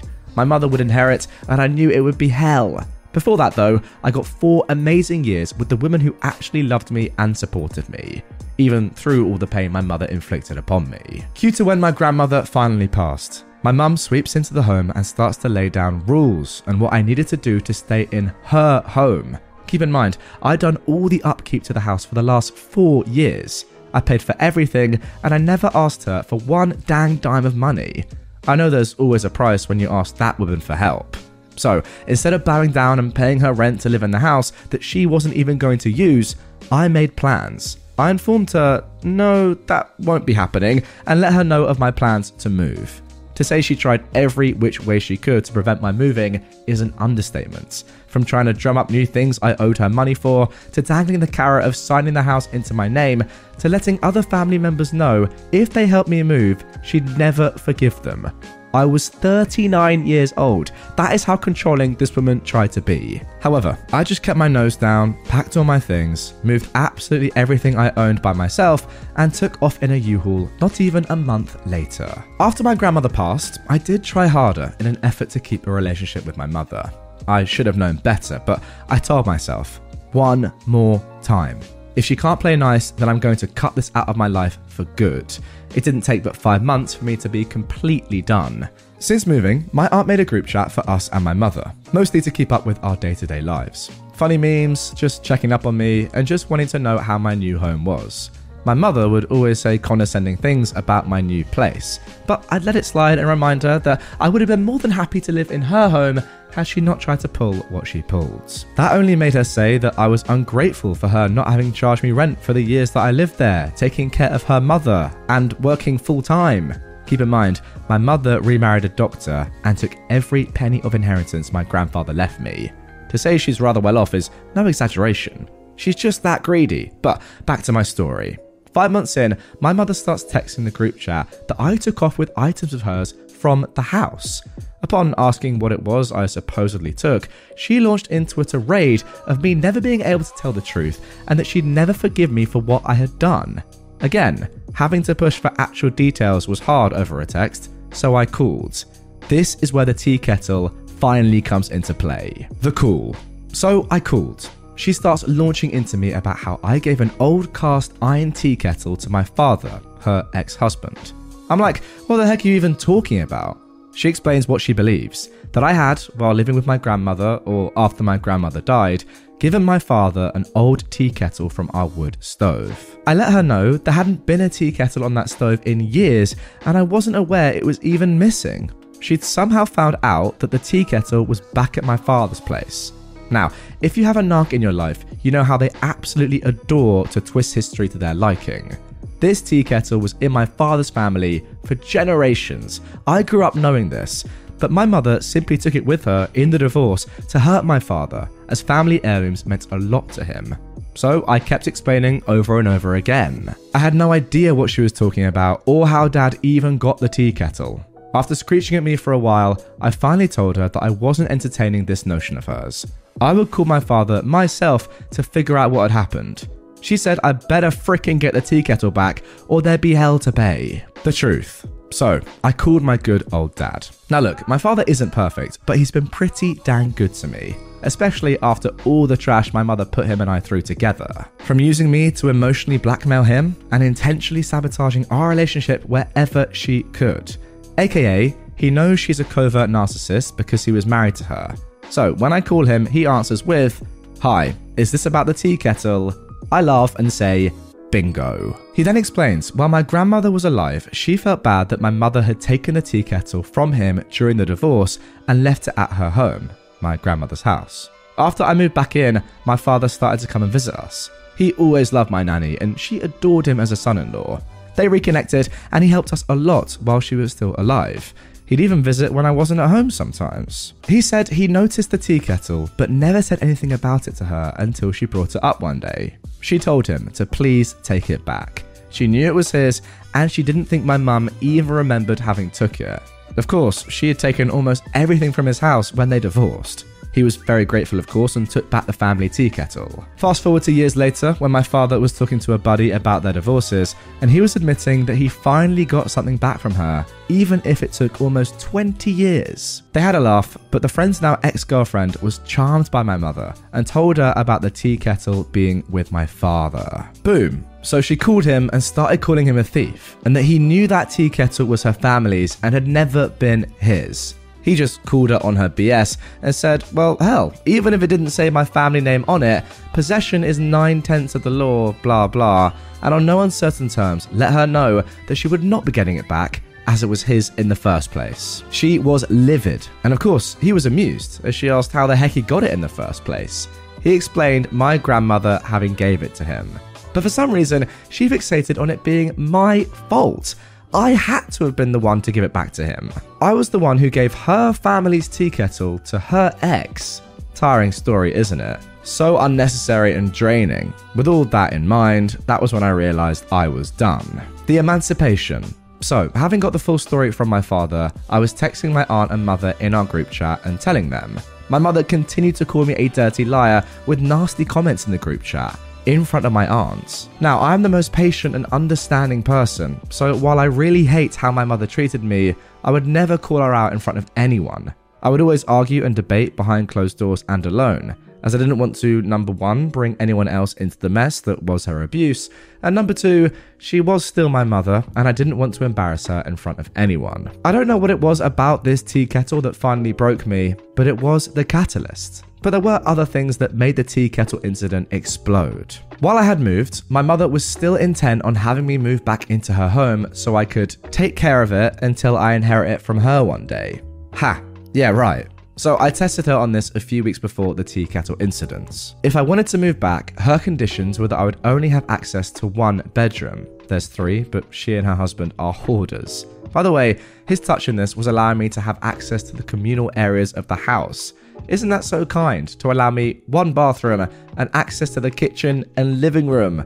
God, they're a match made in hell. The reason I'd only have access to one bedroom was they miraculously put their home on the market and it was going to be sold. They were going to move from a 3-story mansion to a 3-bedroom cabin. So that's the reason she couldn't put the house in my name right away. It would have to wait until they bought a new house. They'd live in the cabin with me while the new home was being built and their old home sold. It's beyond insane, but this is how her mind works. I then told her, no thanks. I'm very happy spending way more money being in a thriving city and having my own home with 3 bedrooms. However, it struck me. My mother likes to lie a lot. So much so that over the course of the years I was doing the hands-off approach, I've recorded what she'd say and replay it to myself to remind me that I wasn't insane. Because, as I'm sure many of you know, gaslighting is a hell of a drug. This house lie was another provable story. There'd be evidence if it was on the market. One of my buddies who grew up with me is a real estate agent. He hates my mother because of how my mother treated his mum. So he gladly helped me look at all the listings from as far back as a year ago. Supposedly, she'd put her house up for sale about a month ago. He couldn't find anything about it. It's listed as not for sale anywhere, even as of today's writing. So, boom, more concrete evidence of her lying. I recorded the conversation with her and her husband without her knowing it. Don't worry, I live in a one-party state. Because again, nothing comes without terms and conditions, and she likes to rewrite history. Back to the future. I'd recorded this conversation. I thought it's about time that I do something different. If I'm thinking about going no contact, I might as well go out in a blazing ball of righteous hellfire, right? While she was attempting to humiliate me in front of my aunt again, I spoke to my aunt in a separate message. I'm sorry if you're going to be upset with me, I said, but this has been 41 years in the making and I'm done. She called me, worried, and I told her the truth. Finally, I let someone else hear the lies she told me. And in the group text, I posted the real estate listings and how their home was not listed for sale anywhere. My mother started to go into panic mode and was telling more lies about how it's not up yet because it was so new. I let her know that was a lie too, as it had been quite some time since she said she listed it. My aunt gasped, seeing her floundering for an explanation in the chat. I explained and she let me know.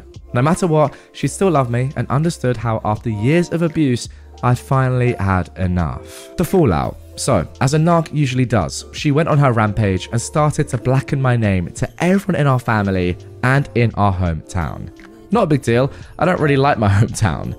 The few people I keep up with are lifelong pals. They know the private monster my mother can be versus the public persona that most people get. But for years, it had been building. I had a lot of proof. However, I was trying to allow her to behave and back off. I'd not answered her since the night I posted those listings to my aunt's group chat. But I was getting nasty messages from the flying monkeys about what a terrible daughter I am. I finally texted and let her know. Unless she backed down and stopped this campaign against me, I was going to do something to her for how she's poisoning my name and reputation.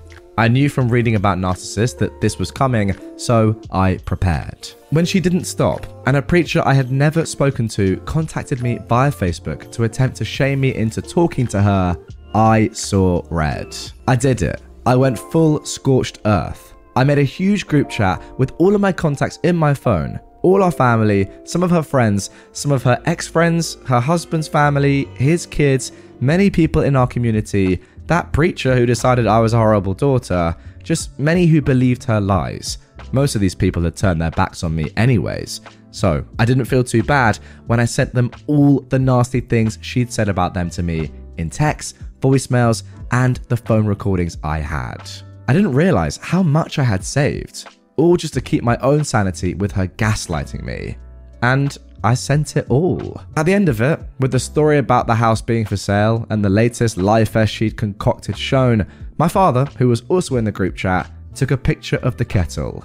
He asked in the chat, was this really worth it? Many of these people had also wronged him in the community due to the lies my mother spread about him after their divorce.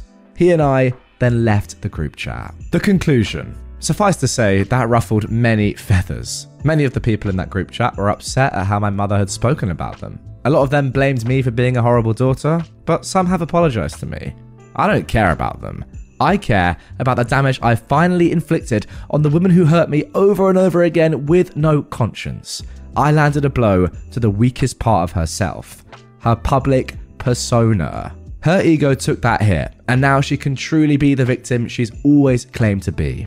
All of this could have been avoided if she didn't lose her goddamn mind over an old rusty tea kettle that's worth nothing but sentimental value, and not even to her. That tea kettle was just a conquest to her, a token of victory over her ex-husbands. I went no contact that day. I've also cut off many of the relationships from the people in that chat, even if they apologized. It's not that I don't forgive them, I just don't miss them. Maybe I'm a horrible person for doing what I did, but I can't lie and say it didn't feel good to finally show people what she's really like. I spent so much of my life trying to be the good daughter that when I finally broke, I broke hard. I hope you don't judge me too harshly for my actions, but if I had to do it over again, I'd pick the same every time. And there we go. That is it for that whirlwind of a nuclear revenge story. Where to even begin with this? The fact that this has gone on for your entire life just makes me feel honestly so bad for you. I'm so lucky that my parents are just very good in general. They're just good people. They let me get on with my own thing. They would do anything for me. They're very selfless. I do take that for granted a lot of the time. I'm not going to lie. Perhaps with age, I'm understanding that more, how good they've been to me across my life. But wow, it really hits home when you read something like this. Someone that has, for 41 years of their 42 years of life, had to deal with someone like this. And only 4 decades later, after being born, have they finally managed to get over this monumental, hurdle in their life. Think of the lasting damage that this woman has had on her very own son. It's ridiculous. It really is. r/NuclearRevenge, more like r/Scorched Earth Revenge. But as for the revenge itself, it was absolutely meteoric. It was scintillating. It was sensational, and I thoroughly loved it. The fact that you just chuck everyone in a group chat and you have so much evidence to just show how much of a terrible person your mother is brilliant. It should be the go-to revenge, honestly. Record someone in private and just chuck it public. Why not? Like, yeah, it's not a very nice thing to do to somebody, but how about being narcissistic for 40 years? That's also not that nice. From my perspective, literally the perfect revenge. Didn't take much effort at all, just a bit of bravery on your part, and it had the desired effect. Great stuff. Try getting me fired. Enjoy homelessness. I was an adjunct professor at a college. One of the students didn't like me and tried to get me fired by making false accusations that I'd pinched her and caressed her hair. I did not take this lightly. I could have been fired or face criminal charges. Now, this student was on a scholarship that required her to maintain a minimum attendance. Our college also requires a minimum attendance to pass a unit. As an eye for an eye, right? I accidentally forgot to mark her name down when taking attendance, even if she was there. A few weeks later, she was gone. I was confronted by her friend that she lost her scholarship and was now living out of her car because of my carelessness in taking attendance. Little did they know. And as a little edit, OP has said, my entire livelihood could have been ruined. How was I meant to know that she wouldn't do it again? I can't kick someone out from a he said, she said situation. Some of the students were already treating me with hostility. You know what, OP? You didn't even have to vindicate yourself to me. That final edit, whilst great, wasn't necessary. I was on your side the entire time. It makes complete sense. I don't care if someone's a student and you're the teacher, and therefore in theory you should be the wiser one, I guess the more mature one, you know, the person in the position of power. If they are doing these sort of things to you, which can clearly cause you to lose your job and ultimately ruin your life, then I don't see why you can't do the same to them.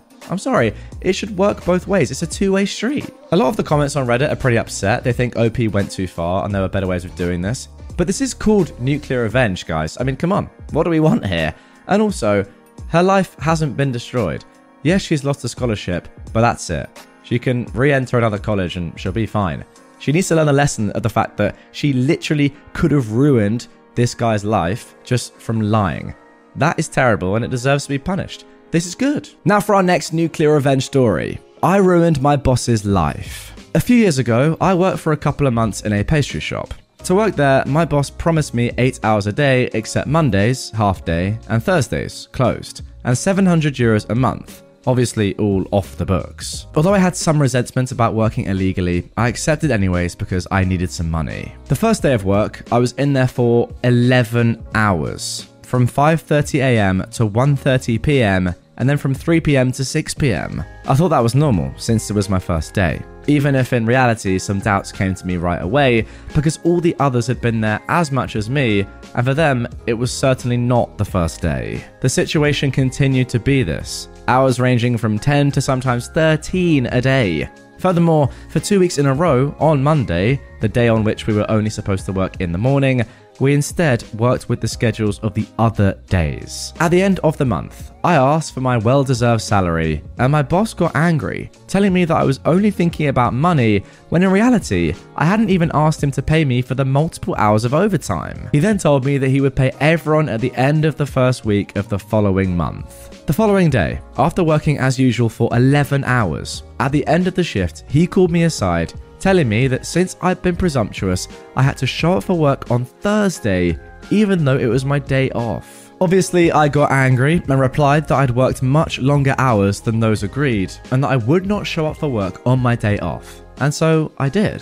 Thursday came and I didn't show up, ignoring hundreds of calls from my boss and his wife. The next day, I showed up for work regularly and was severely reprimanded and then sent home for bad behavior. He told me that we would meet on Sunday to give me the money, and then I didn't have to show up again, which I already wanted to do. So Sunday arrived and he showed up with €300, telling me that I'd done little this month and that I hadn't been respectful towards him and his business. I got very angry and also went to call my father, who was waiting for me in the car. The two almost came to blows. So I took my father and we left, saying it wasn't over there. I kept in touch with some of my colleagues, some even over 18 years old, with whom I'd established a good relationship and who also worked illegally.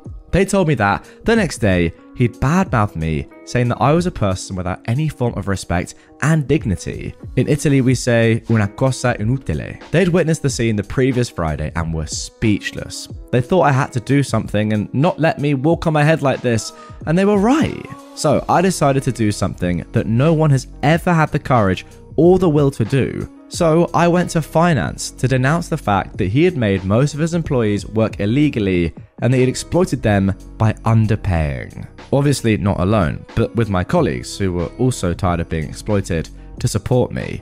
So we decided on a day and time for a pop check and waited. The agreed day was Saturday morning from 9 to 10, the day and time when there was usually more workload. It goes without saying that contrary to what is thought of in Italy, sometimes justice works, and that day, finance, with a surprise check, discovered the whole situation and immediately closed the business. Subsequently, the owner, as well as my former boss, was investigated and sentenced to I don't remember how many years in prison. The business was seized, and now his family is having to pay more than €1 million in tax evasion for other reasons related to false receipts and other things that I don't quite understand. Oh man, this one is absolutely shocking. You just can't run a business like this without getting found out eventually. I'm sorry, it's just never ever going to happen. Especially if you treat your employees, well, they're not actually your employees because it's all illegal anyway, so let's call them slaves, this badly. Like, I get it. You know, you think you can get away with it. Fine. It's not good, but I can kind of understand why stupid people will try and do stuff like this to get around the system. But then if you treat those people so badly, then they're obviously going to report you, aren't they? How naive do you have to be to think that, yeah, okay, I won't give anyone a proper contract and I will completely abuse them with hours and then I'll pay them under half of what I promised in the first place and it will all be good. Like, no. You're so dumb. You're dumb enough to not even legally employ people, but then treat them that badly? You deserve to go to jail. Now for our third nuclear revenge story. Now this is where it gets a little bit more serious. Abused me as a child, teenage me might ruin your life. I've wanted to tell this story for so long, and I figured this was the perfect place. When I was about 10 years old, my dad got a new girlfriend, Lauren. Lauren was an evil monster. When I first met her, she was lovely and friendly. I quickly liked her. But over the years, everything went downhill fast. It started small. Lauren would steal my things, then deny it. Of course, everyone believed her. She'd tell me that my dad loved her more than me, and that if she wanted, she could click her fingers and he'd never see me again. She read my diary, then told everyone what I'd written. She reported me to the RSPCA for abusing my animals.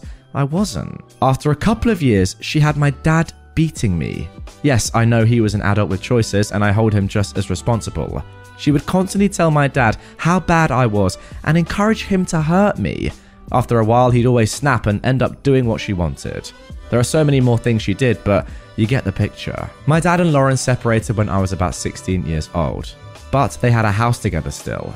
It was around this time, as a suicidal, miserable teenager, that I decided I'd get even. I spent months on my plan, and this is what I did. I wanted Lauren's entire life to fall apart all at once, so everything had to be perfectly timed. I started by getting her fired with a minor criminal record.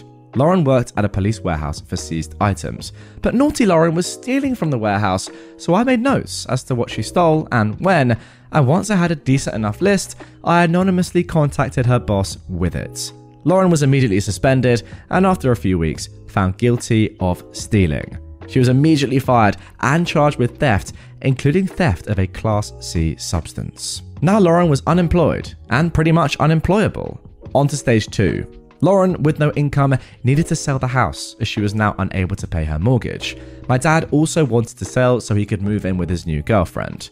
So I made the house unsellable and pretty unpleasant to live in. My dad and Lauren were stupid and never locked their back door. I didn't even have keys. So I'd sneak in when I knew they were out and hide disgusting things. Bugs everywhere, old prawns hidden under floorboards.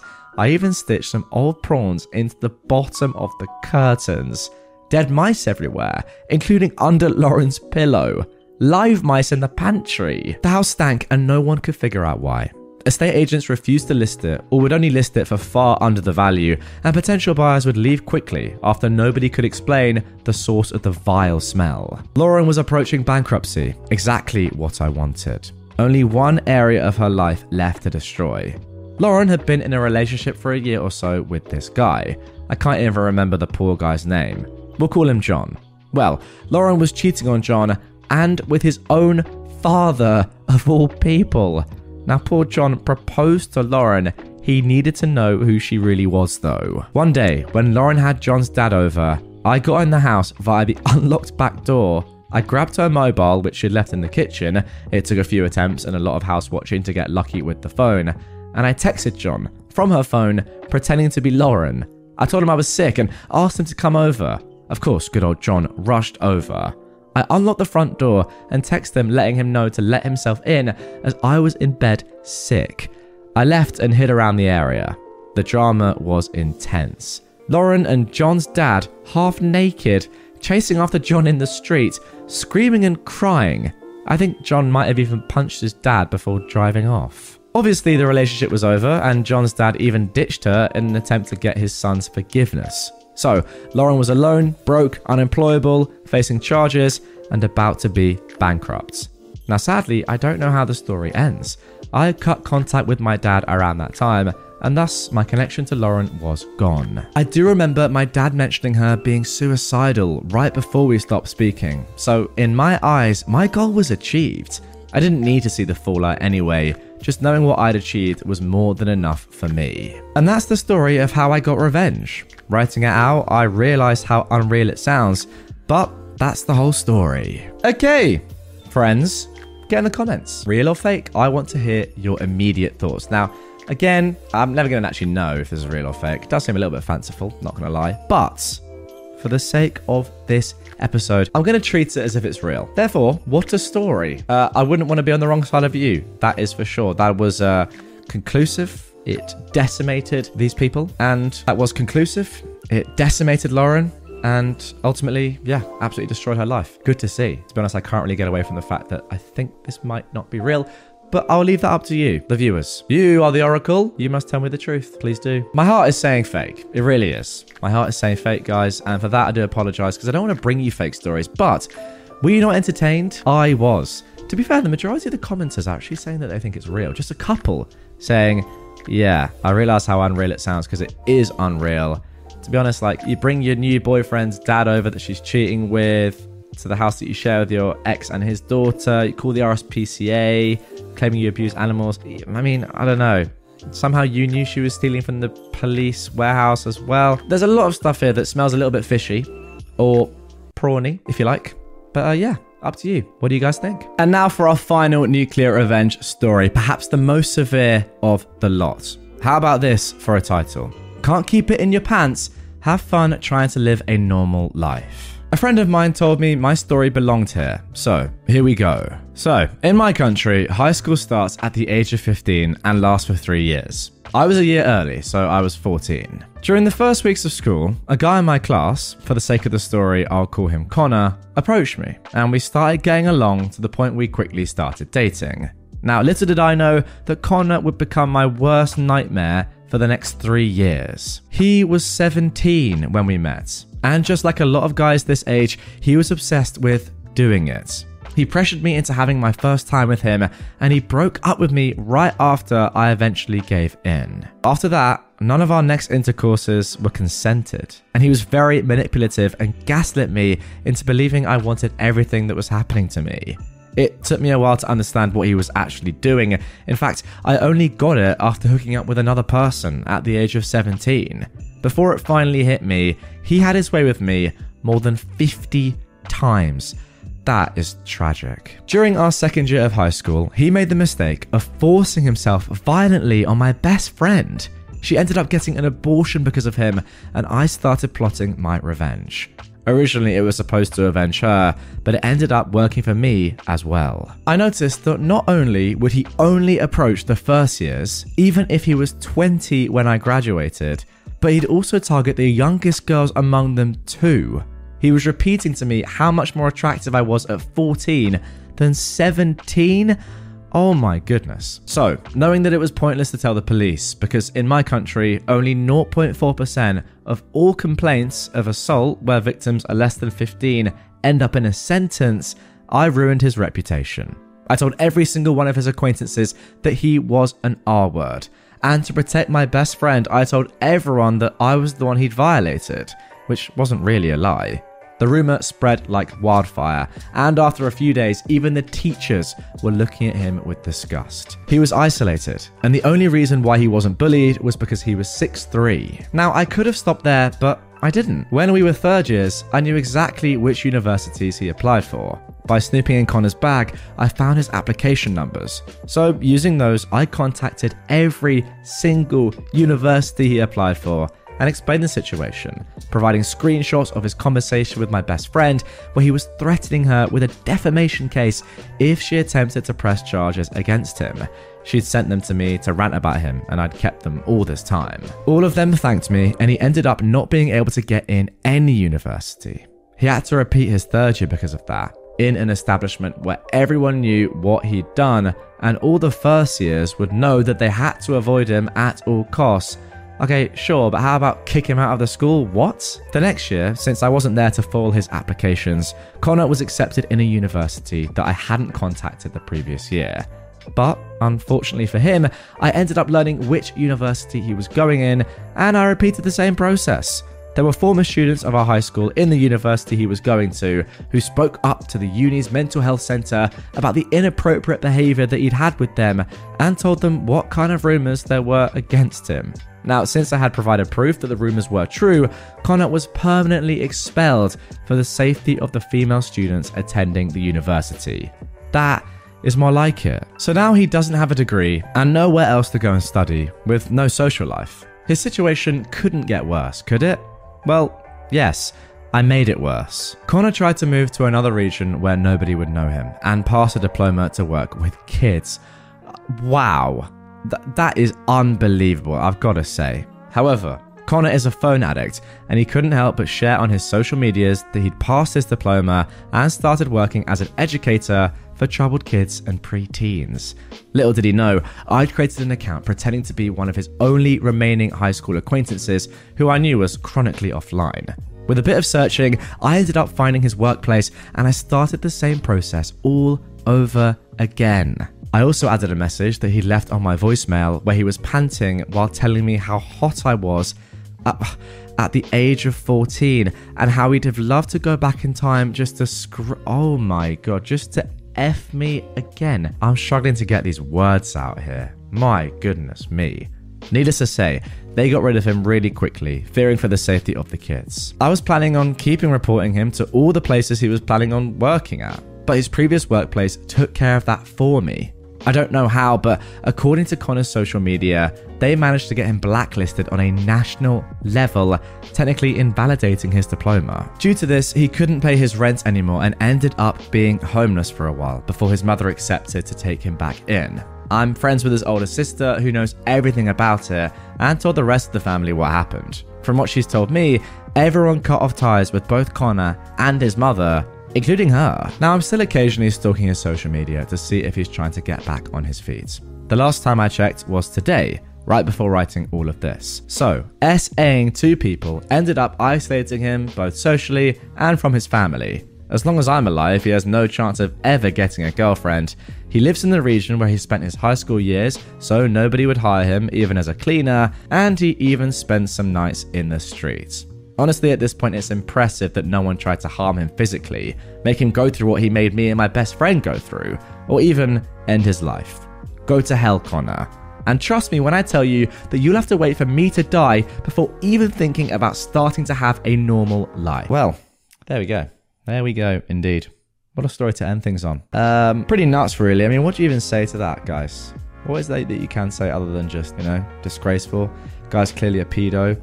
If anything, I feel like this should have really have been dealt with much, much earlier. I don't know, but given the fact that you were both in the same school, couldn't someone at the school, like a teacher or some sort of HR rep or just somebody, your parents have noticed that a 17-year-old was in a relationship with a 14-year-old, I would have thought that'd be pretty obvious. And you'd at that point say, yeah, maybe let's not do that anymore, because that's actually illegal and very, very noncy. And then, from there, I'm not really surprised that the rest of the stuff happened.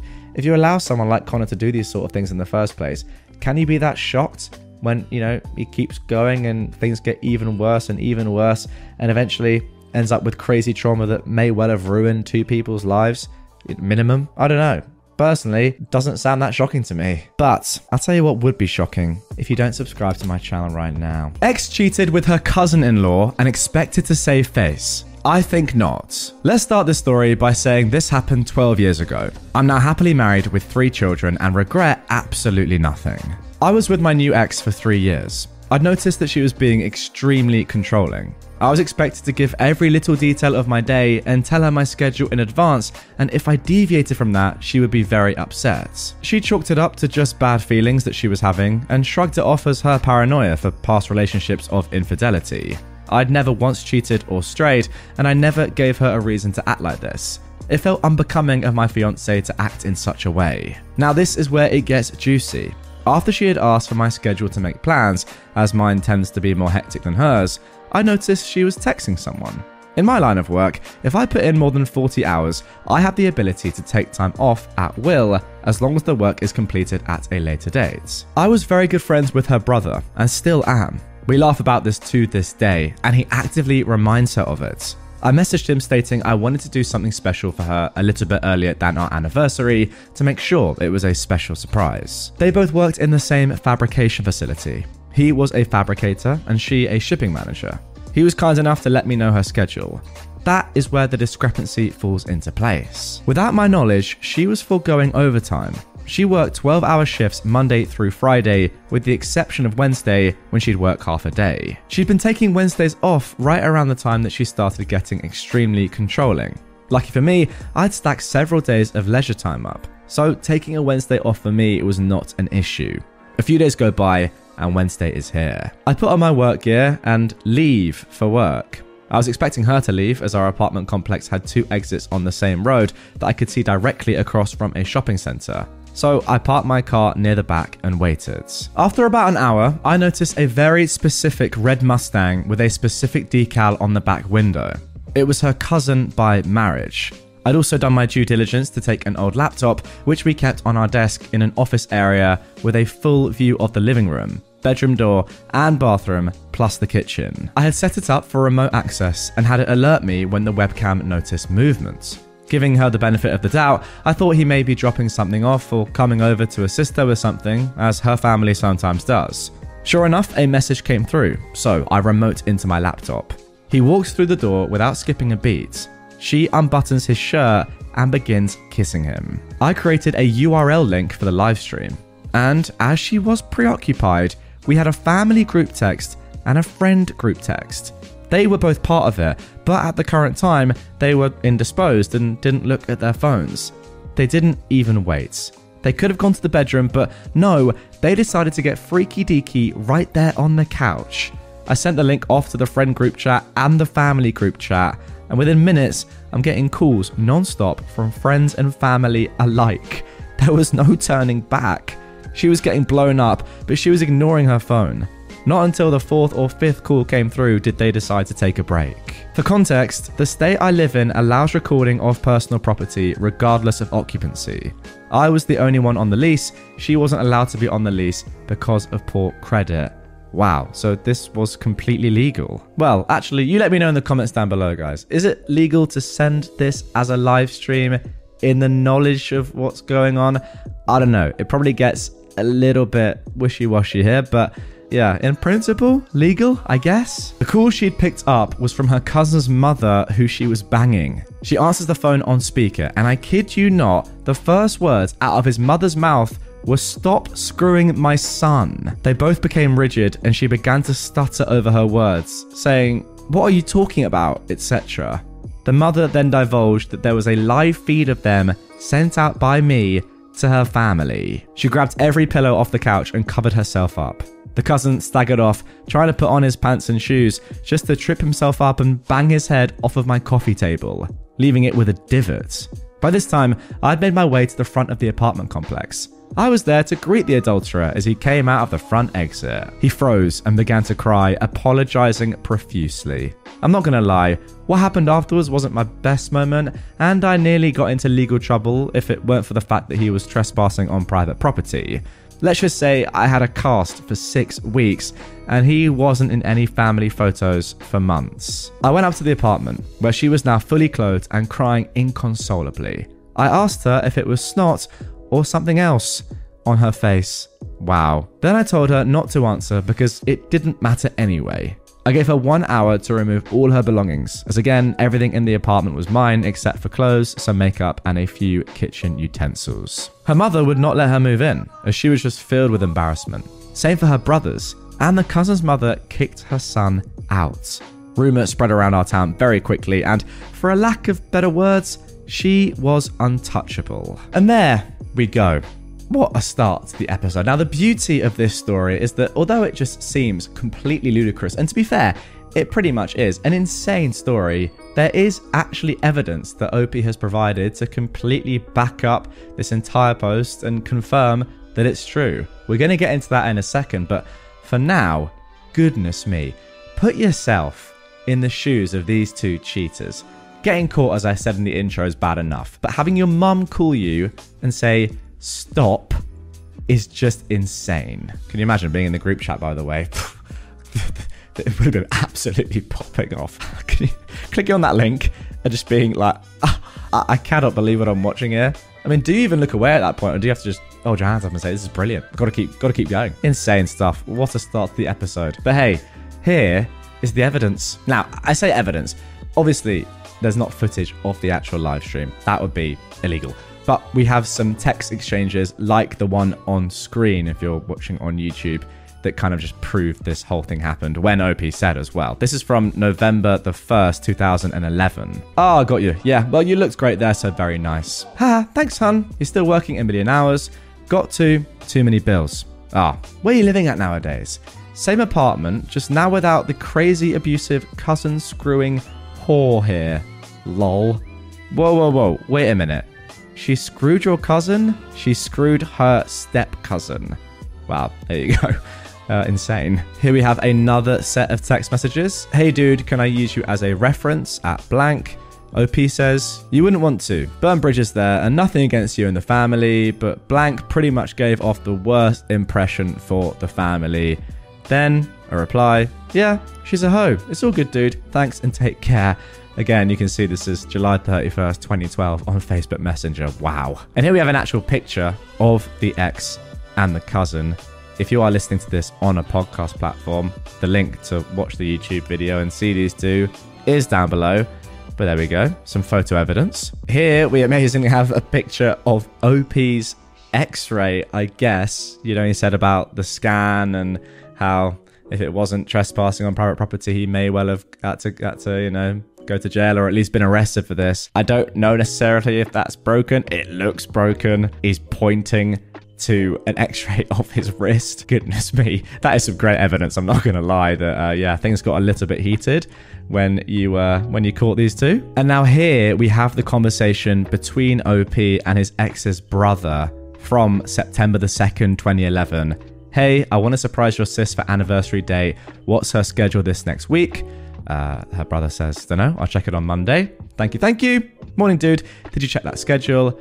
Gotcha. Saw this on lunch. She's here Monday, Tuesday, Thursday, Friday from 6 to 6. So there you go. The 12-hour shifts without Wednesday, OP says. So off Wednesday and the weekend. Looks like it. What you doing? The Bean, either Cubbies or Sox game and some grub. Probably grab a night box on Mitch Ave. Nice. Have a good one. We'll try for sure. Then, a few days later, the brother says, what is going on between you two? My mum won't tell me, and Katie is blowing her head, asking to crash it, saying that mum won't help her. This is on the Wednesday at 4:19 p.m. This is the day it happened. Unbelievable. Then OP says, I can't, bro. Ask, I don't know, maybe your mum, I don't know. And then the brother replies, what? Are you for real? Yeah, I can't deal with this now. I'm in wherever. I screwed my hand up. Big effing ordeal today. Oh my god. Maybe Joliet is a hospital. Call me ASAP, man. My gram was in that group chat. Oh my goodness me. Grandma's in grandma? Oh my god. Listen, I can't right now. I got too much stuff going on. I lost my mother friggin' head today. I get if we ain't good no more. Tell your family I'm sorry and our peeps. I just need me time. The brother replies, we're good, man. Just give me a call. Screw that hoe. Then later on that night, I think these guys have had a conversation out over the phone. OP says, hey man, I appreciate the talk and you having my back on this. Again, tell everyone I'm sorry. And no, I'm not going to pop myself. I just didn't know that she could do this to us. I want the frickin' ring back. Her brother says, hey man, you good? You pick up or am I coming over? Chill, man, I'm good. Just doing my morning glory and showering. Oh, a lovely text message right there. I was telling my boss I had to go. He knows something, cuz sister isn't here. Don't care, and don't use that word. Huh? What? The word is cuz. LMFAO. Oh my god, this is brilliant. And then this last set of messages, I'm not entirely sure who it's between, OP and someone else, but it's from July 2020. Pretty much OP just saying that at the end of the day, you got to do what's right for you. It's a good thing that he moved on from his cheating ex, now has a couple of great daughters, a great wife, good income, etc, etc. Oh my goodness me. There we go. That is some unbelievable evidence. So how about that? I mean, just simply sensational stuff. The reason why I chose to include all of that evidence is because a lot of the time with these posts on Reddit in general, to be fair, we have no real idea if they're true or not. We kind of have to take OP's word for it, no matter the story, and use our best judgment as to whether we think it happened or not. With this one, we can see there are messages and pictures and scans from the hospital over a decade. So yeah, safe to say, this one definitely happened and is definitely one of the most crazy nuclear Avengers that I've ever read. Well, after that unbelievable first story, the second one has a lot to live up to, but nonetheless, here we go. I blew up a romance scammer's life. This one is fresh and still unfolding, but it's already hit an explosive level. Some details are intentionally vague. For some context, I am a woman in my 30s with a reasonably good corporate type job in a field with lots of room for growth, and I'm recently back into the dating scene after a decade. I'm kind of a would-be a 10 if she lost 30 pounds looking girl, beautiful face if a bit chubby, but I never have issues getting a date. Lol. Very humble as well. I'm not well off, but I'm stable and have a bit of spending money. I live in a large multicultural city and my ex was an immigrant, so I'm open to dating people of any origin. If it wasn't abundantly clear, this bit about my appearance is a joke and only speaks to his failure to select an appropriate victim. I don't care what people think about how I look. Okay, fair enough. I think that's a later edit, so yeah, fair enough. So what happened? Well, a few weeks ago, I met a very charming man from a Latin American country, only a couple of years younger than me. Seemed very sweet, cuddly, intelligent, family-oriented, emotionally available, educated, and in a good profession back home in his country, and had a lot in common with me. Chemistry seemed amazing inside and outside of the bedroom. He was honest that he was in my country on a tourist visa, but hoping to stay. I made it clear I wouldn't be able to help him with that, but we'd have a fun summer fling while he was here. If he managed to stay or come back, only then would we consider a real relationship.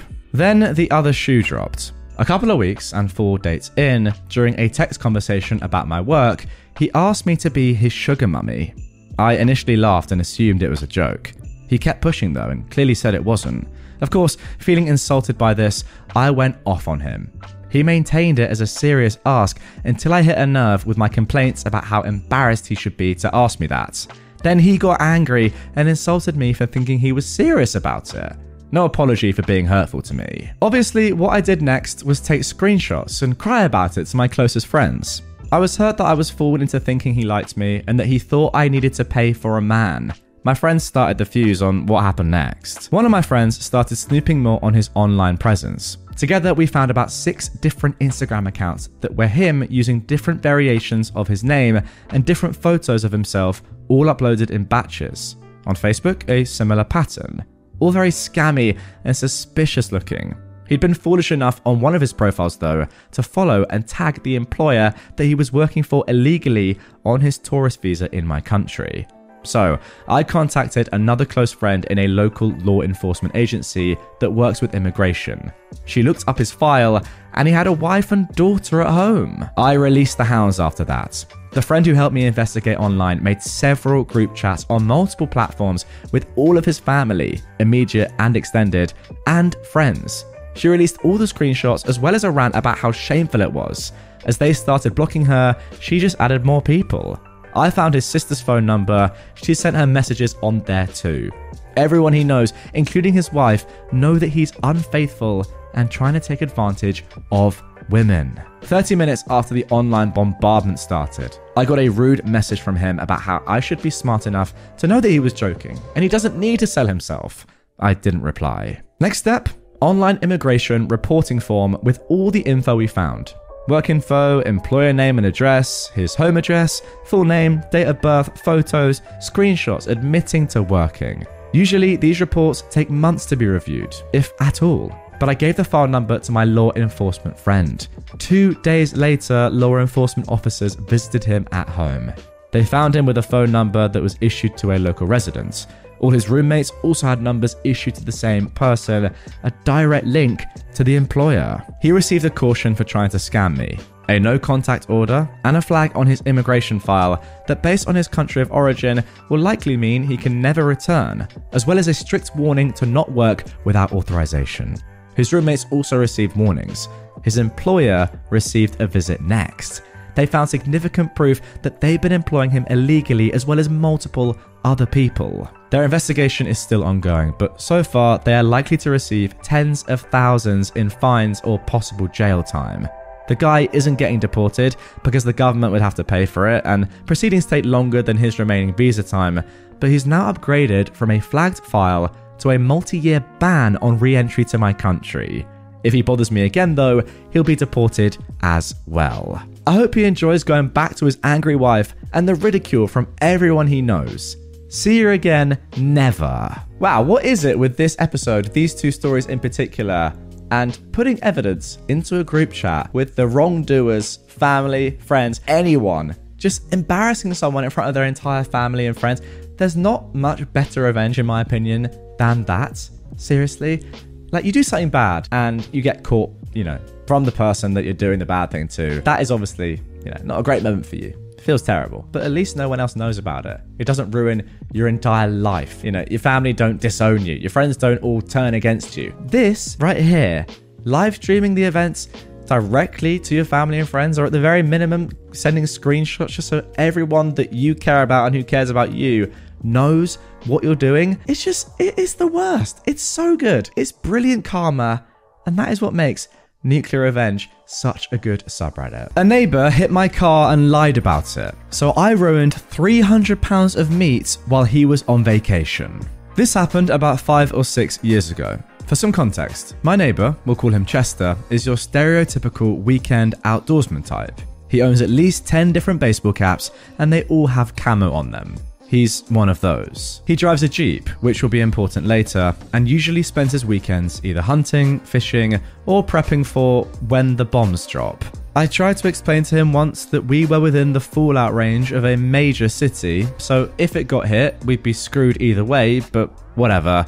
Everyone needs a hobby, and some people's is collecting canned peaches. 2 weeks before the revenge, I came outside to see my car had a broken window on the passenger side, and that part of the frame was dented just above the door handle. I can tell immediately from the size and shape of the dent exactly what it was from. As I said, my neighbor, Chester, drives a Jeep, and mounted on his front grille is a cable winch he uses for putting stumps and whatnot. It juts out almost 1.5 feet in front of the bumper and is made of solid metal. Anyone with a picture of the winch and the shape of the dent in my car could CSI that just from eyeballing it. The dent is almost identically shaped and situated at the same height the winch was mounted. On top of that, Chester lives directly across the street from me and he likes to back into his driveway. Conveniently enough, my car is always parked on the street, so he has ample opportunities to hit it. I asked Chester about it, and without saying anything, he shook his head while biting his lip like some clueless cartoon character. I then asked if anyone who borrowed his car might have done it, because the winch itself was pretty scratched up, almost like he's been ramming it into things all over town. Again, Chester silently shakes his head and then tries to tell me it was probably teenagers. No exposition, mind you, he just blamed it on teenagers. I was fuming, but kept my composure and went home to call the police and my insurance company to report it. I managed to get a competent police officer who told me point blank that it was clear what happened, but without a witness, it would be pointless to try and prove it. The insurance agent was equally certain of Chester's guilt, but ended up recommending I pay out of pocket for the repair. Since I was parking on the streets, it was a factor the insurance company might use against me if I filed the claim. When it came time for them to recalculate and adjust my monthly rate, I could see a significant increase. A few hundred out of pocket right now could save me several hundred a year going forward if my rate was increased due to my own negligence, which is what the claim would unfortunately be categorized as. Raw deal, for sure, but at least he was honest with me.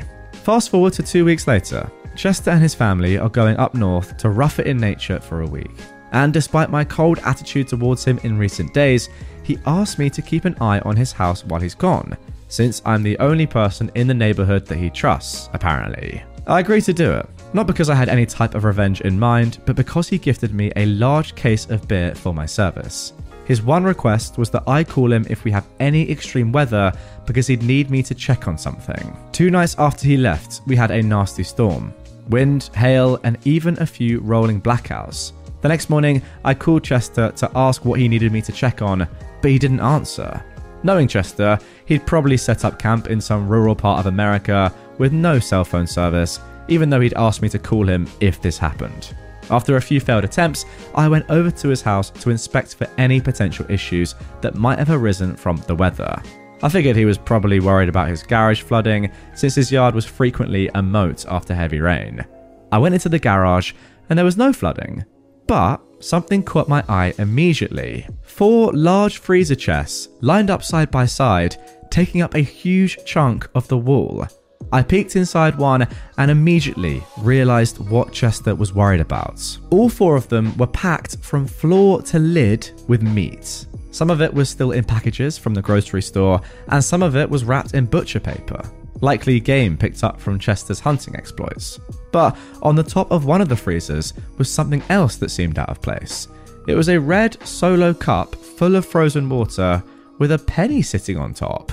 I thought that was weird and dismissed it immediately, but curiosity got the better of me later that day when I got home. I decided to Google it, and what I learned instantly clicked as a way to get the ultimate revenge on Chester for hitting my car and sticking me with the repair bill. There's an old life hack that people used to use when they went on vacation. You freeze a cup of water, then place a penny on top of it and stick it in your freezer. If your power goes out, the water will eventually melt and the penny will fall to the bottom of the cup. If you return home and the penny is at the bottom of the cup, your freezer was off for an extended period of time, and now everything in it has potentially defrosted and become unfit for consumption. I've just clocked what's about to happen. That is brilliant. I immediately got up and ran back to Chester's garage to scope out the legitimacy of my nefarious deed. As luck would have it, Chester's circuit breaker was hidden behind a tool shelf, not directly visible to the naked eye. Who would put a shelf in front of a circuit breaker?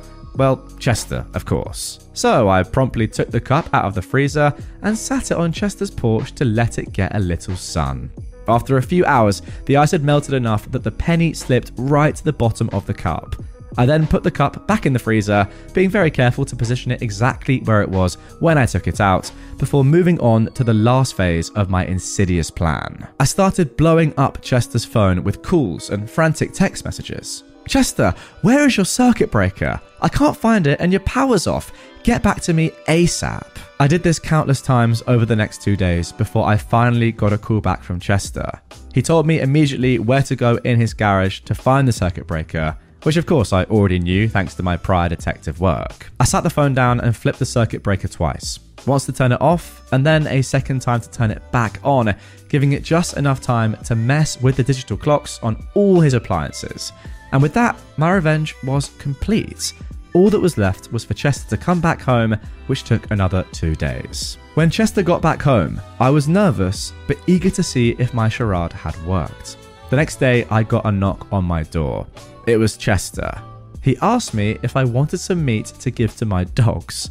Apparently, the power had been off for too long and all the meat in his freezers had thawed out while he was gone, so he was throwing it out. I asked him how much he had, and he said it was probably somewhere close to £300. He didn't want to waste it all, so he asked if I wanted to give some to my dogs. I graciously helped myself to roughly half a freezer's worth of meat, some of which I stored in my own fridge, and the rest Chester was nice enough to offer to hold onto in his freezer until I needed it. The kicker is that Chester, of course, had no idea the meat never actually defrosted and was still perfectly good. That night, I helped myself and my dogs to a couple of nice steaks, courtesy of old Chester himself, who was still busy walking the neighbourhood, unloading the tainted meat on anyone who had a cat or dog that might want it. It was at least 4 or 5 months before me and my dogs went through all the meat Chester had given us. I don't know if I made all my money back for the repairs on my car, but I didn't have to buy any meat for many a fortnight. Well, there we go. What a brilliant way to start off today's episode. That was genius. I wonder if you guys can tell, by the way. Let me know in the comments down below if you could. The moment that I realized what exactly OP was going to do. Literally, a smile came on my face. I wonder if you could hear it in my voice there. But yeah, genius. So simple. I really like these sort of revenges where nobody really gets harmed. It's just good old revenge. Obviously, your neighbor Chester, OP, lost a lot of money here from the meat. But so did you, by him failing to tell you that it was obviously him that crashed into your car. So that's fair. That's karma. He deserves it. Simple as that. Let me know as well down below, guys, in the comments, when you realized exactly what OP was going to do and how simple it was. So good. Like, how can just doing this as an action, going outside, holding a cup of water, and then putting it back in the freezer cause this amount of damage? Like, think about that. That is absolutely insane. But yeah, loved it. Let's move on to our next story of nuclear revenge. Drive over a kid's bike, pay the price. Okay, this story took place a very long time ago, in the summer of 1969. I was about 12. I had an early morning paper route in my neighborhood. One of the first things that I bought with my earnings was a brand new 10-speed bike. It was silver with red trim. I was really proud of it, and I took very good care of it. I also used it to deliver my newspapers in the morning. One of my customers was often leaving for work around the time that I got there. I always made a point of parking my bike well off to the side while I went up to deliver his paper. This particular morning, he turned too soon and too sharply while backing out of his driveway, and backed right over my bikes, ruining the front sprocket and derailleur. He stuck his head out the window and asked, "Is it okay?" "Not exactly," I said. "Well, that's what you get for leaving it behind my car." Then he drove off. I walked at home, crushed and upset. I felt helpless against this adult who clearly had no intention of doing anything about it, and I didn't know what to do. My hurt, frustration, and powerlessness gradually turned to anger. I stopped delivering his paper, and when he complained, I told my supervisor that I was delivering, but he just liked to complain. So ultimately, it wasn't held against me. But the real revenge was yet to come. He lived on the main route through the neighborhood that all the kids took to go to the local 7-Eleven and other places. His mailbox sat on a steel fence post loosely set into the ground. That summer, I got in the habit of pulling it up and throwing it over the fence into the cemetery across the street, maybe once or twice a week. It was fun and mischievous, but it still didn't satisfy my need for revenge. He had 3 large frond shrubs in his front yard that would grow to 6 or 8 feet over the course of the summer and then begin to die back. They were several feet apart with nothing else close by. One August evening, I threw a lit match into one on my way home from the 7-Eleven. I never heard anything else, but on my route the next morning, it was just a burnt husk in his front yard. Over the next couple of weeks, I did the same to the other 2. I was beginning to feel a bit satisfied. But one morning on the way home from delivering papers, I had an inspiration. I saw that the side window of his garage was open. Now, I knew that what I was considering was taking it a bit far, but I was an impulsive kid, and I thought that tit for tat was fair. Back in the day, everybody carried road flares, aka emergency flares, in their cars. So I climbed through the window, found 2 flares, lit them, and stuck one right under/behind each of his rear tires. Then I climbed out and hightailed it home and went back to bed. I didn't go back to see what happened, and I stayed away from the area for several days. I knew that I'd ruined his tires, I never saw the result, but I didn't care, and I never did another thing to him. Well, my immediate reaction to this story is that perhaps this is a little bit strong, potentially blowing up someone's car. I mean, who knows what actually happened to the tires, if it was just the tires or if it was more. But then, this is a guy that took advantage of a kid, and pretty much in his head, I imagine, was just like, you know what, because you're just a child, I don't really care that I've broken your bike, just deal with it. But there's no way that he'd have the same reaction if it was an adult and an adult's bike. I just don't believe that. I think he's only said that and done that because you're a kid and probably didn't expect any repercussions. And you showed him that sometimes kids can get better revenge than adults. Phenomenal stuff. Now, you know what's actually amazing about this story is that this happened, 54 years ago? So this guy, OP, is now in his 60s, mid-60s, just chilling on Reddit, just writing out this story and saying, you know what, yeah, I'm a fan of this subreddit, and I was one of the originators. You know, this revenge is over half a century old. It's so good. I absolutely love it. And yeah, great stuff. A lawyer's pro-revenge on a wife beater. Let's call him Joe. I have to call him something. The man I ruined, but I can't call him by his real name, so let's call him Joe. Joe was a wife beater. I was hired by Joe's brother-in-law, the brother of the wife that Joe beats. My client was also Joe's ex-business partner. Aside from the whole "you beat up my sister" thing, my client had another beef with Joe, a serious business beef. My client took it to court and gave me the case to handle. Joe and his lawyers fought me long and hard. Joe was confident that his BS and outright perjury would carry the day. It had always worked before. His BS and his fists had won him a good settlement with his ex-wife, free of child support, so maybe he thought that threats and lies would carry the day once more. But he was wrong.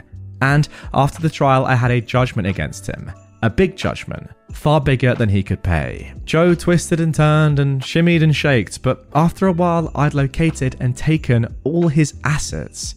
It was easy, really. Joe had no thought of consequences, and so he didn't lawyer up until it was too late. If one of my clients ever sues you, you're in trouble, because my clients lawyer up before they even know your name. But Joe didn't lawyer up until the process server threw the papers at his feet, and by then it was far too late. I went through Joe's assets like a meat grinder, and after a while, Joe had but one property left, a house, and he clung to that house, thought it was rented out and his sole source of income. Joe lived in the unfinished basement, and he survived on what the upstairs tenants paid him. He cashed their rent checks at payday loan places, paying hefty fees, but it was worth it, because he knew that I'd garnish any bank account that he opened. Joe managed to hide his rental place from me for a while, because he owned it through a numbered company. But my investigator found him one day and followed him home. Joe self-repped his way through the next stage, which took a couple of years, while I punctured his corporate veils and his sad efforts at a fraudulent conveyance. But in the end, I had his last house, the house where he lived in the unfinished basement. Joe stepped out one day to get a pack of cigarettes, and when he came back, the sheriff had changed the locks. "Can my client at least live in the basement?" Joe's lawyer said to me, pro bono, because by this point, Joe had nothing to pay lawyers. I knew the pro bono guy. He practiced law nearby. As I was talking to him, I could see pro bono's guy's office window across the parking lot from my office tower window. "Ask the purchaser," I said. "It's out of my hands." And it was. I told Joe's lawyer that the new owner, a nominee, one of my client's employees, wouldn't let him back into his trashy basement apartment. Joe, a man who had owned this and that here and there and all over town, had just lost the last thing he owned on earth. Except for his truck. He still had his truck left. Joe's truck was this big gas-guzzling beast that he drove around in. It was too old and too frail to be worth seizing, so I let Joe keep it. And I was glad I did that, because now the truck was where Joe slept, until he made a mistake and lost his truck too. He lost his truck the day I got a phone call from the tenants at the house that Joe used to own. He came back and parked his truck across the driveway, the tenant said, adding that Joe had gone nuts. He'd parked his truck there in a rage, out of spite, and then walked into town, saying he'd be back later that day to sleep in his truck. "Can you get around the truck?" I asked. The tenant could not. The driveway was blocked.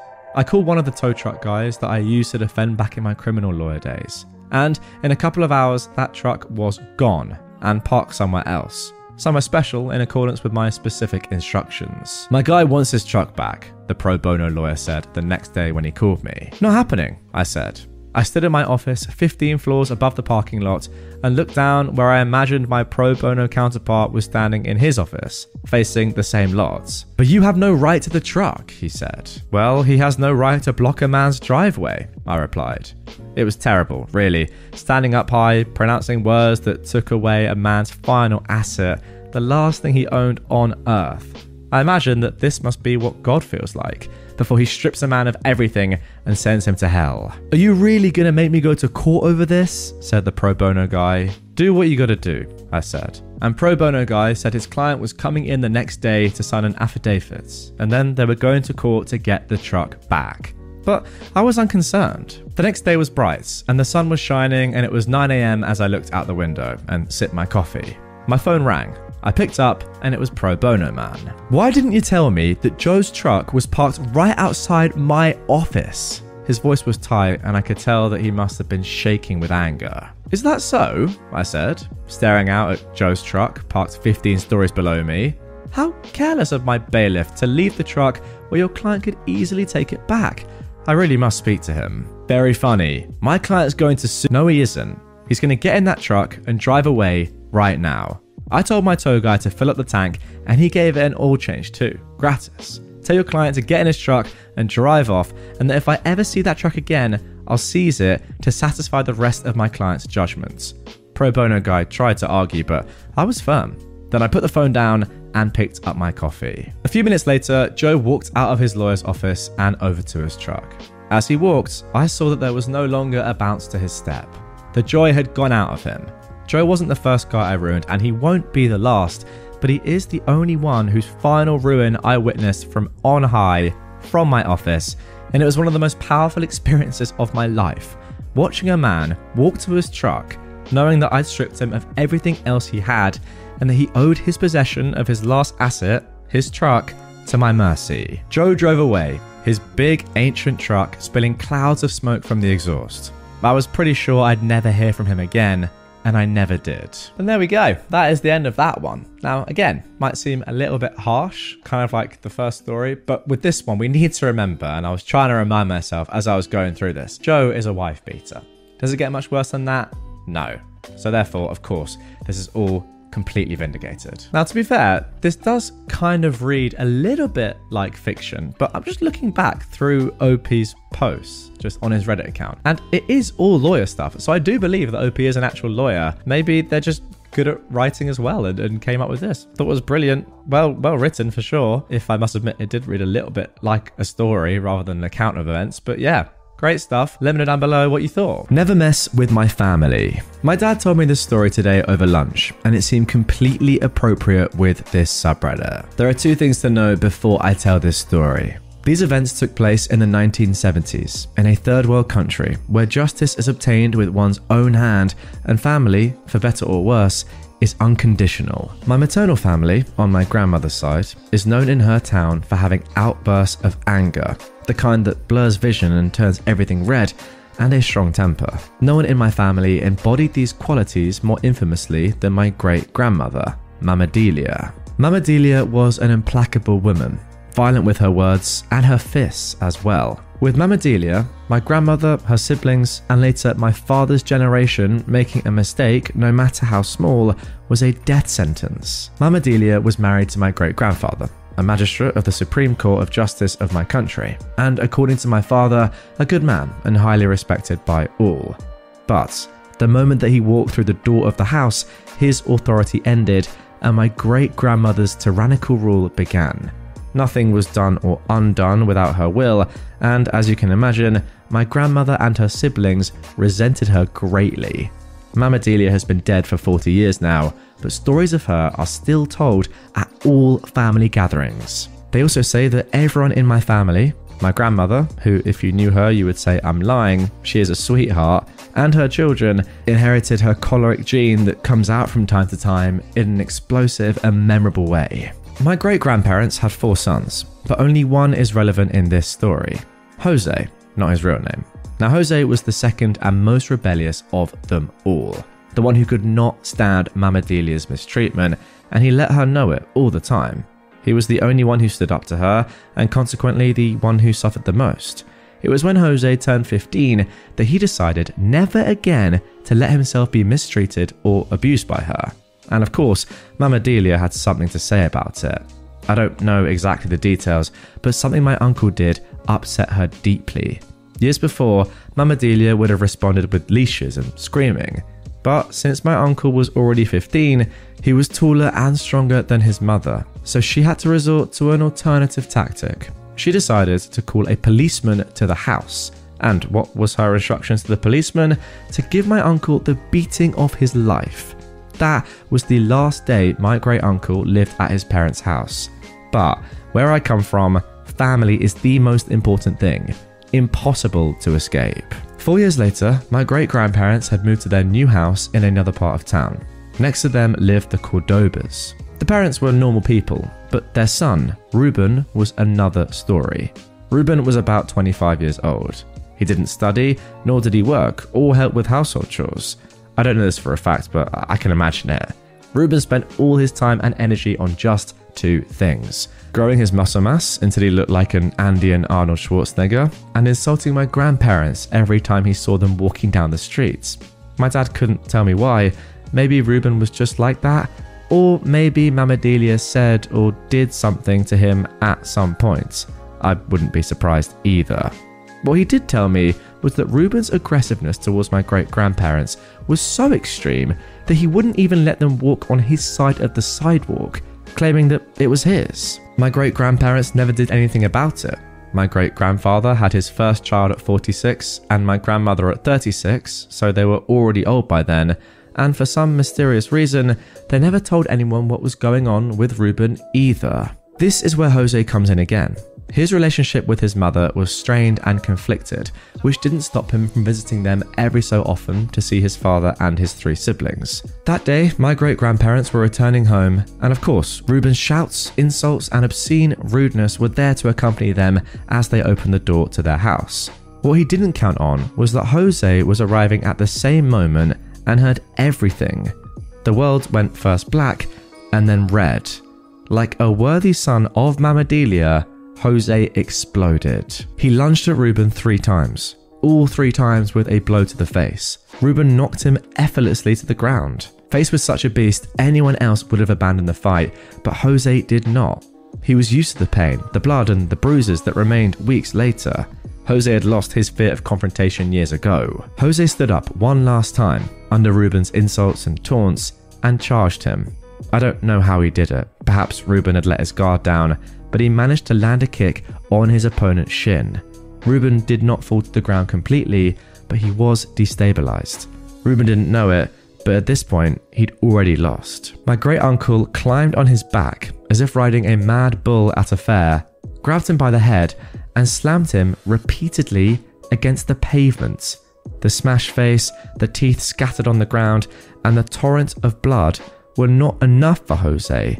What he did next was to grab Ruben by the hair and drag him up and down the street twice until my older great-uncle stopped him. The story ends with Ruben in the hospital, his face unrecognizable and deformed, and my uncle disappearing for a week to avoid any kind of retaliation.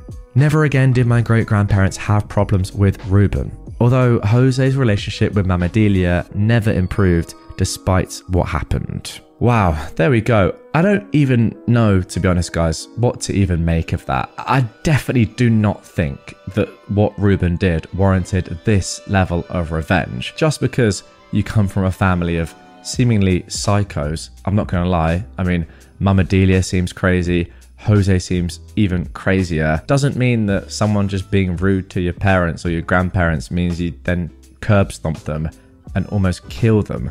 Seems a little bit severe to me. Let me know in the comments if you think I'm wrong on this one, but yeah, it's definitely nuclear. I'm just not sure if it's revenge, because why? Why did you need to do this? I thought throughout the whole thing, to be honest, that the revenge was going to be towards Mama Delia, not some random guy that really wasn't involved in this story at all, but there we go. That definitely surprised me. If anything, the more I think about it, it's more just this whole family is kind of messed up. Don't want to be rude, but I'm seeing this less as a typical NuclearRevenge story and more, oh my god, this family has a series of really serious issues. and probably need to be put in prison. What is going on? I mean, I'm not really surprised. If you're brought up with Mama Delia at the head of your family, you're going to be living with some trauma, and that is obviously going to affect you. I mean, look at Jose now. I can't say I'm shocked by his reaction there. Wow. Again, comment down below. Do you think I'm kind of being too lenient there, or do you agree with me? Weird one to start, but let's carry on. A lawyer's pro-revenge on his boss. This opinion is trash, my boss told me. He'd been a lawyer for 3 years, and the firm assigned me to him for training, to show me, junior counsel, how to be a litigator. I dislike my boss for a number of reasons. He knew no law, and he expressed himself badly in writing. For a litigator, that's like strike 1 and 2 right there, and strike 3 was this. He had no balls. He was actually scared of going to court. I noticed this when he took me to assignment court one day, and when it was his turn to speak, his hands were shaking. He was scared in freaking assignment court, where all you do is set a trial date. What's wrong with what I wrote? I said. Not what I asked for, he said, turning away. But when I checked the memo he'd emailed me 2 weeks earlier, I saw that the opinion I wrote was exactly what he asked for. I knew what was up. He was going to delete my dockets for writing the memo and then claim he did it himself, thus leaving me quite a bit short of my docketing quota for the month. I knew that he'd do this to me because he'd done this before. I knew that my memo would wind up on a partner's desk without my name on it. I knew that for a fact because the firm I worked at was one of the first in the city to have a really good internal network. We were using email for internal communications before the internet became a thing. So the firm was way ahead in terms of technology, but not in terms of security. And not long after I joined the firm, I learned how to surf away on the firm's hard drive and find interesting things, like evidence that my boss was plagiarizing my work. My boss was the very model of the young downtown lawyer. His perfect shoes always gleamed. He wore bespoke suits because he came from money. Everyone just took it for granted that he was on the partner track. I, on the other hand, was well on my way to nowhere special, so maybe he thought it was okay to screw with me. If so, that was a big mistake on his part. I didn't like having my billable hours screwed with. I seriously resented it, because I was already being targeted as one of the juniors who doesn't docket as much as he should, and I was getting pushback from the partner who headed our team. I told the partner what was going on, but he didn't care. It was like being back in middle school and showing up in the office with bruises on my face and the principal saying, "Boys will be boys," and sending me on my way. "You'll just have to work harder, or smarter," the partner said, when I reported the latest BS thing my boss did to me. I couldn't work harder.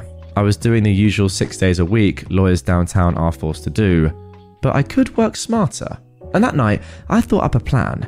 Christmas was coming, and I thought I'd give my boss a little present. It landed on his desk on December 24th in the form of a memo purporting to be from the partner that my boss reported to. The partner was an old guy and not really on board with emails and computers, so he did everything old school, on paper.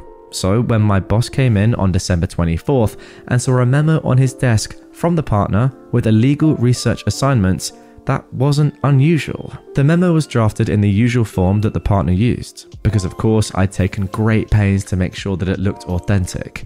My boss walked over to the little cubicles where the juniors worked and gave me the same memo, except his secretary had retyped it, so now the assignment was from him to me instead of from the partner to my boss. The assignment was difficult, requiring me to do a deep dive into admiralty law, its relationship to the common law, combined with a constitutional division of powers question. "But this is a huge assignment," I whined, "and I'm gonna be away.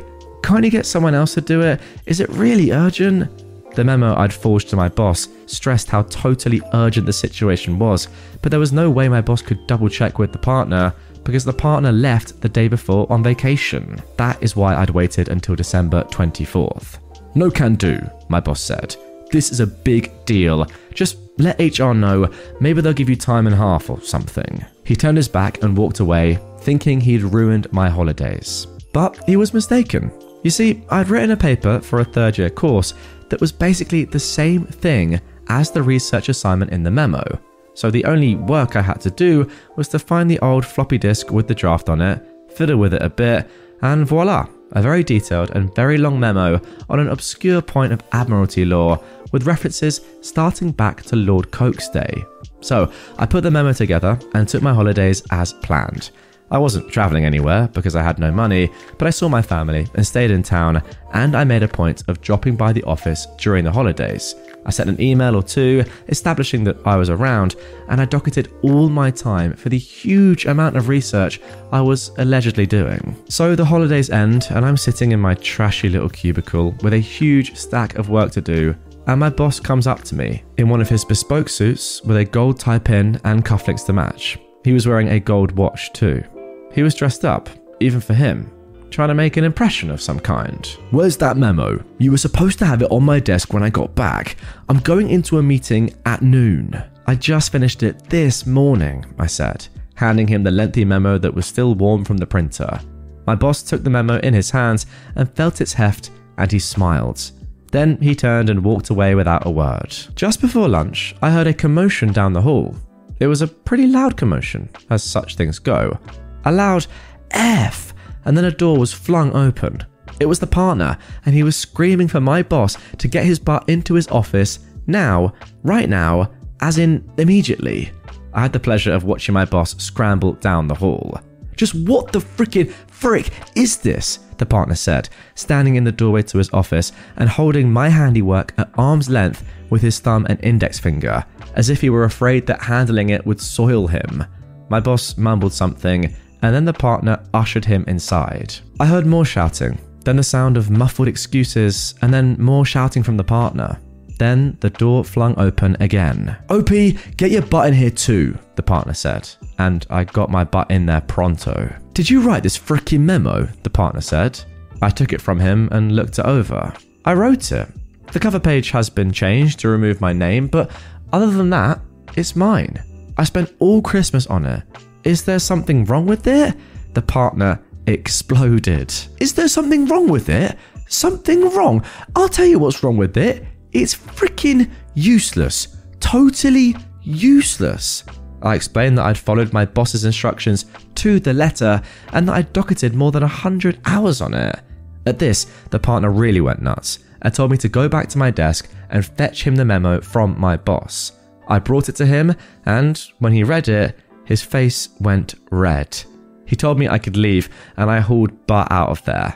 From my little cubicle, I wasn't close enough to hear the full chewing out my boss got, but I heard the details through the grapevine over the next few days about how the partners were seriously angry that my boss had wasted over 100 hours of a junior's time on a useless task that was obviously a prank. And how had my boss not realised that he was being pranked? Was he an idiot? I wasn't blamed at all, of course. I'd been working under my boss's close supervision. My boss didn't get fired, but there were some good outcomes for me. For one thing, the partner told me to send him a copy of any memos I wrote for my boss, and that ended him taking credit for my work. My boss also stopped deleting my dockets for my research, plus I got a belated Christmas bonus for having to give up on my alleged vacation to write the stupid memo. I really hated working in that place, but whenever times were tough, I'd think back to the case of the forged memo, and that always brought a smile to my face. Okay, there we go. That is more like it, some more normal revenge. Now, obviously, that story was from r/pro-revenge, not from NuclearRevenge, but nonetheless, that was more your typical sort of revenge. To be honest, I think what happened there was very warranted. Good justice, fantastic revenge, very well worked, and congratulations to OP for doing something really, really simple that had an amazing effect. Well done. Again, just thinking back to the first story, very different this time. But there we go. If there's one thing I learned from this, is that lawyers prank each other by leaving forged to-do lists on each other's desks. I mean, come on. Like, the fact of the matter is that the partner has said, "Oh, come on, it was so obvious you were being pranked." Therefore, maybe this sort of thing has happened before for him to say that, right? If you get what I'm saying. I don't know. I feel like in a law firm, that the levels of pranks and jokes and just intellect is at such a high kind of, mark that who knows what would go on. If I walked in there, I don't know what would happen to me. I would be chewed up, spat out, and probably bent over. Today I effed up by being a jerk on the internet and causing a stranger to get divorced. I'm cross-posting this from the subreddit Today I Effed Up. I'm really not a mean person, and I genuinely felt terrible for destroying a marriage, but the lovely users over there thought I should post here, though I didn't mean for the revenge to go to this level by any means. I don't even know if I meant for revenge at all, but here we are. So, I, a 42-year-old woman, effed up big time. 2 weeks ago, on a random Thursday morning at like 1 a.m, someone started shooting off fireworks in my neighborhood. I've been having bouts of insomnia and was finally able to get to sleep, and I had to wake up at 4 a.m. for a meeting 2 hours away that I had to be at for 8 a.m. I was fuming, and so were my dogs. I love fireworks, but I think there's a time and a place. Thursday morning at 1 a.m.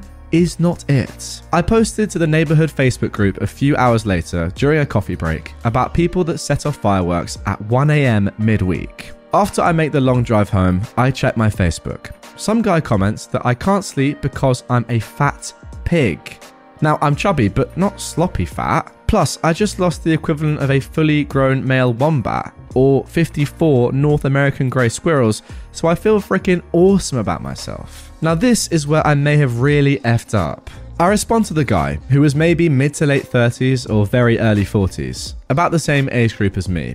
I write in a comment beneath his, "Listen, guy's name, I'm sorry I had to end things, but I just didn't have the same feelings. What you're saying now is just hurtful and mean. Please stop sending me messages and commenting on my Facebook posts. It's just a pathetic way to contact me. I told you a dozen times already. We are done. It's over." The following day, I had to get to the airport for an out-of-country vacation that had me getting up early and leaving early as heck. So I don't check my Facebook during all the craziness. Also because I'm only on it sparingly. I don't live on my phone, and when I am, I'm usually on Reddit or TikTok versus Facebook. I couldn't check my Facebook even if I wanted to. I was on a cruise, and I'm not paying $25 a day for internet, and the country we visited didn't really have the greatest Wi-Fi. Besides, I was having a blast, leaving the chaos of the world behind. I signed back in on Monday night, and frick. Apparently, people took my message seriously, and they told his wife. She was freaking out at me, pleading for information. She sent me messages. Her and his friends were DMing me. He was DMing me. It was bad. The last message was the guy saying I'm a total C-word because I refused to tell the truth, and I just destroyed his life. I immediately messaged both him and his wife explaining what happened. I sent pics of me on vacation even. Timestamps. Apparently, he is a serial cheater, and when I exposed our affair, another woman exposed her affair with the husband to the wife because she was jealous that he had yet another side chick. This was the straw that broke the camel's back, because not only are there multiple affairs, but because he humiliated her with how public this was, especially me putting this in a Facebook neighborhood group. So, there is my accidental pro-revenge. Well, there we go. What a story to kick things off. I've got to say, although it was accidental, was it justified? 100% yes, in my opinion. Like, this guy is an absolute disgrace. I'm sorry, not only because of his just online abuse. I mean, why is he calling you a fat pig on Facebook? Just ridiculous. But also because he is a serial cheater anyway. So although you probably didn't realize that when you said these things, ultimately, is it a bad thing that you kind of expose his cheating? I would say no. And if people realize that he is a cheater because of what you said, it doesn't matter if you were lying. You got to the truth. Like, realistically, this probably would have ended in divorce, this relationship, down the line at some point. It just seems pretty obvious that that was kind of a guarantee. So in doing this, in exposing this man, doesn't matter if it was accidental or not, you are saving, first of all, the woman that he is with, a lot of years probably of wasted time, and then also the person that he's having an affair with anyway a lot of time, because maybe she didn't know, maybe she did know anyway, and there's also a terrible person. It's less about her, I would say, and more about his wife, saving her a lot of years, because at least now she knows what's going on and can move on. Wow, accidentally causing a divorce. Fair play. Now moving on to our second story of revenge. Boss from hell gets what she deserves. I am a woman in my 30s, and I've been a people pleaser to a fault my whole life. I've been working in marketing for over 10 years. And over the years, I've had my fair share of bosses who were good, average, and some who sucked.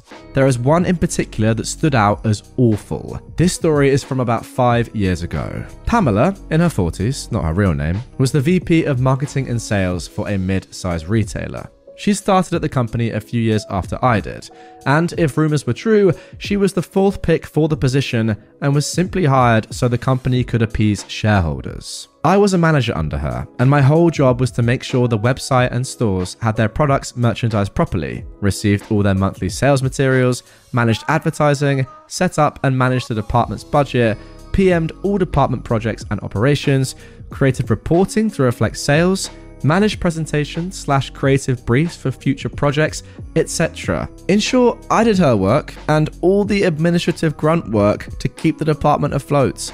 I managed all of this because I had access to her email and many times sent emails on her behalf to keep the department functioning.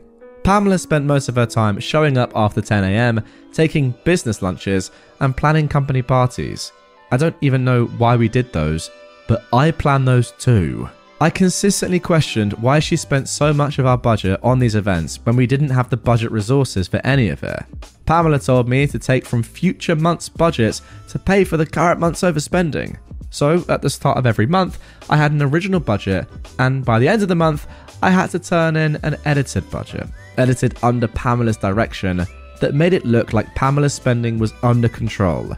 This is important for later. I definitely made mistakes here and there, being in charge of so many tasks, and constantly found myself working 12-hour days, split between being in the office and working after my kid went to bed. Weekend work was also done before my family woke up and then after they went to bed. My word. During Pamela's first major holiday season, sales were awful. Pamela kept changing her mind on the visuals for the stores, kept bringing on new advertising and PR agencies to bring in sales. All these agencies consisted of her personal friends and ignored our buying and merchandise team's planned promotions for her own better ones. At this time, I'd been dealing with an ongoing infection that turned to sepsis and was hospitalized. The doctors and my husband said it was due to the stress of work and that I needed to take a break. As I recovered, I realized how much I was hurting myself, my family, and even the company I work for. Eventually, my old habits got to me, and I got on my phone and checked mine and my boss's emails. What I found made my blood boil. First, I got a lovely bouquet of flowers from upper management wishing me well, and I knew that Pamela organized the delivery. She sent me her favorite flowers. I went to her inbox to put the receipt in the correct folder to send to accounting when I got back, and at the top of her inbox from the past 3 days were emails clearly not related to business. What I found in her emails was Pamela emailing her personal friends, grabbing about how I can't just shake off sepsis and get back to work. She also complained that she couldn't find any of my notes, spreadsheets, or documents for any of the work she was technically in charge of. They were on our shared drive, labelled very clearly. Finally, I found an email she sent a friend from a previous company asking for advice on how to bring in sales and save her job. In this long thread, this old colleague asked if there was anyone managing most of the work, and of course, Pamela said I was. This colleague explained that clearly it was my mismanagement that was causing issues and that I could be blamed if sales didn't pull through by the end of the season. Pamela mentioned that I was in hospital and repeated comments from her other email thread. This person said that she couldn't outright fire me because it could seem like retaliation as I needed to take emergency medical leave. But if Pamela could prove I was stealing from the company or misusing company resources, then she would have grounds to have me fired and then use me as a scapegoat. Upon my return, Pamela called me into her office and said she was worried I was taking on too much and wanted to take work off my plate. She announced that she was taking managing the department budget off my plate. She asked me to only drop off a small stack of invoices to accounting. Additionally, Pamela told me that under no circumstances was I allowed to talk to accounting about anything regarding budgets. Also, if I had any concerns about the department or workload, I wasn't allowed to go to HR. I had to discuss it directly with her. Oh, yeah, I could see where this was going. Unfortunately for Pamela, I had built a rapport with Lois, who was our main accountant. Lois always said that she would do everything in her power to help me, should I ask. Knowing this, I grabbed the stack of invoices off Pamela's desk to give to accounting. I also added the email threads that I read while I was in the hospital and the current unedited budget that Pamela hadn't touched yet for the month. I also found in my filing cabinet the hard copies of old budgets with Pamela's handwriting on what numbers to change to balance our budget. Finally, I added an email from our first round of budget adjustments where Pamela subtly threatened to put someone else in my job if I couldn't do what she asked. So I walked and dropped off the invoices to accounting when I bumped into Lois. She brought up invoices, and I sternly looked at her and said Pamela is the only one in our department that Lois is allowed to talk to about our budget and invoices. Lois saw the suspiciously thick file folder on her desk, gave a firm nod, and lovingly kicked me out of her office. Within the week, Pamela was fired. From what I understand, she's been continually job hopping for the past few years. The CEO and HR brought me in to personally apologise for everything I went through and gave me a paid 1-week vacation to take at my discretion. Given other issues with this business, I left after another year. Which brings me to today. I am once again a manager for sales and marketing. I have a wonderful boss, Mike, who trusts my business decisions and backs me up on practically everything. We're hiring for my team for me to solely manage and direct. Today, I looked through the applicants and found Pamela's resume sitting among dozens of others. I stared at her name, wondering how many other people share her name. Upon review, yep, it's her. She definitely fell down the corporate ladder, with VP of our old company being the highest title she earned. And to no surprise, she embellished her achievements, claiming the work that I managed as her own, and claimed that she generated an 87% sales growth during the holiday season at our previous company. As a people pleaser who firmly believes in giving everyone a chance, it has never been so satisfying to click disqualified. One thing that I will mention that maybe a lot of you are thinking right now is, wouldn't it have been better from OP's perspective, I guess more rewarding, to have her walk into the interview room and you, OP, just be there, sat across the table, knowing full well this is the same Pamela, and just seeing her reaction, knowing in that one moment that she is never ever going to get that job and is completely wasting her time. However, I will put up on screen right now what OP replied to that. To those suggesting that I interview her to see her reaction, I would have loved to see her face as she walked in, but I felt it would have risked my boss's trust in my decision-making ability. I understand that. I do understand that because, yeah, you don't want to kind of sacrifice or risk your own job while messing with Pamela, as much as I'm sure you want to. However, couldn't you have just done the interview anyway and then just secretly said, no, I don't really like her? Although again, yeah, thinking about it, you do risk Pamela saying, I know you, it could potentially put your job in jeopardy. One last thing that OP did say though is, maybe I'll send a personally written rejection email. That you definitely have to do. It's without a doubt. You just have to do it. Get it done. Now for our final story of revenge in this episode. I left behind a dead man's switch in the company workflow when I sensed I was about to be bullied into quitting. I started working in logistics at a company that builds things. That was just as COVID was starting actually. When I started, we were 5 people in the team, but one of the guys quit soon after. This is important because it was a very good insight into how my department operates when they don't need or want a certain someone around. They won't outright fire you, since then they have to pay you severance, but instead, they will bully you into quitting. I saw pretty much the whole package, excluding them from meetings and important events, putting them down in public, lecturing them, never noticing good work, but always making sure that everybody knows about work that is poorly done. Drowning someone in work and then berating them when they inevitably can't keep up.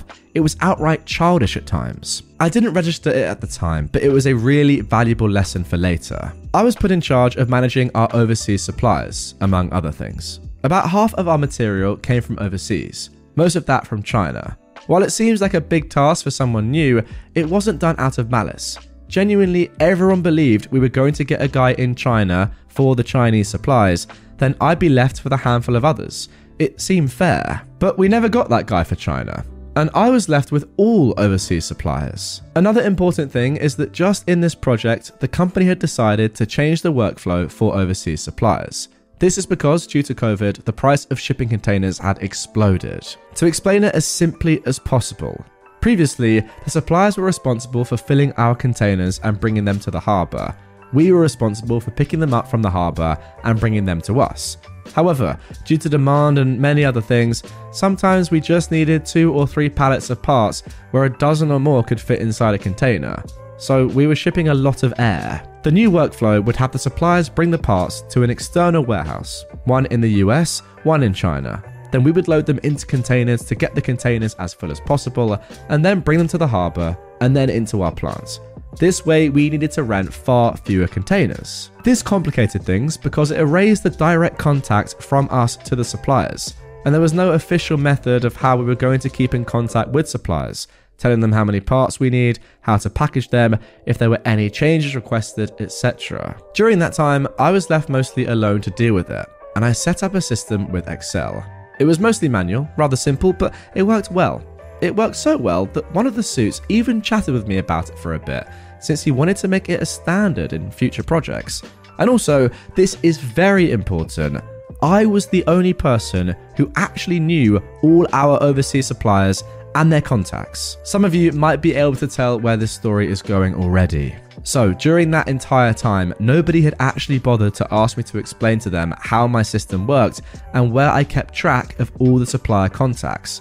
All of this data was hidden on like slide 800 of some Excel file that I'd saved in a folder titled Parts Pictures, which was otherwise filled with pictures of parts. Now moving forward, as COVID began to die down, the department, for whatever reason, decided they didn't need me anymore.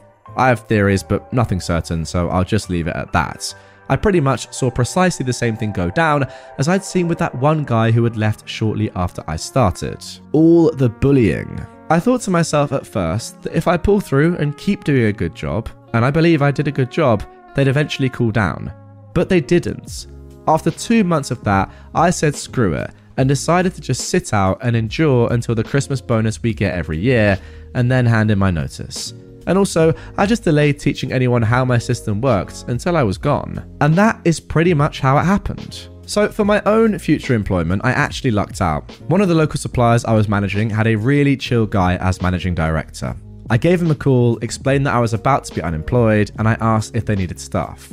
He then called me into an interview. We talked about anime for an hour, while his HR lady looked confused about what a Attack on Titan was.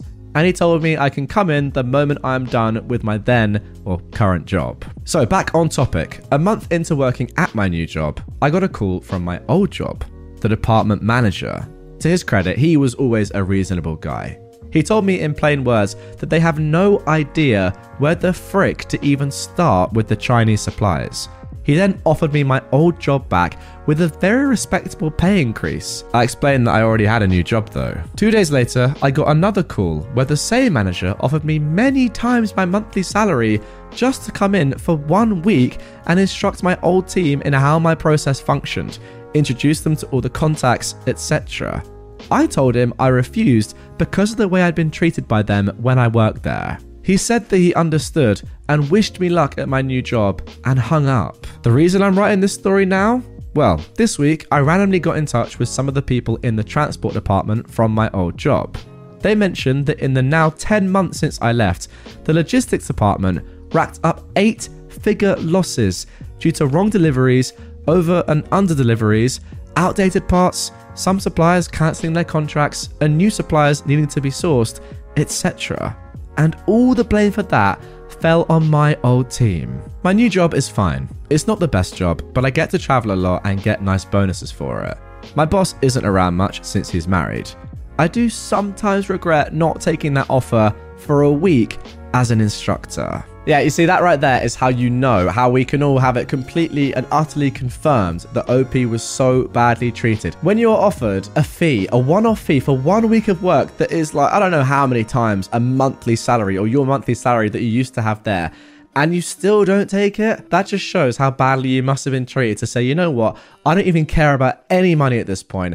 I refuse to help out my ex-company in any way, shape or form, even if it's for millions and millions of dollars. I mean, yeah. Probably now you're looking back and thinking, I could have done with that money. It was quite a lot for just a week of work, telling people things that I already knew. But you know what? Principle is principle. And honestly, I kind of rate it. I'm going to be completely honest. I'm not sure I could have done the same. If I was offered that much money just to do something that was that simple, even if I hated everything about a company, I'd be tempted. But yeah, honestly, once again, I have to say, fair play to you for not doing it. And good revenge. You didn't even really do anything necessarily. You just refused to take loads of money and ended up costing them 8 figures. I mean, that is insane. That could be $99 million. Who knows? Head over to Hulu this March, where our new shows and movies will keep you streaming all month long. Catch the award-winning movie Poor Things, starring Emma Stone, Mark Ruffalo, and Willem Dafoe. Check out the new documentary, Freaknik, The Wildest Party Never Told, about the iconic Atlanta Street Party. And don't miss FX's Shogun, a reimagining of the epic tale, starring Anna Sawai. So, what are you waiting for? Go stream something new on Hulu.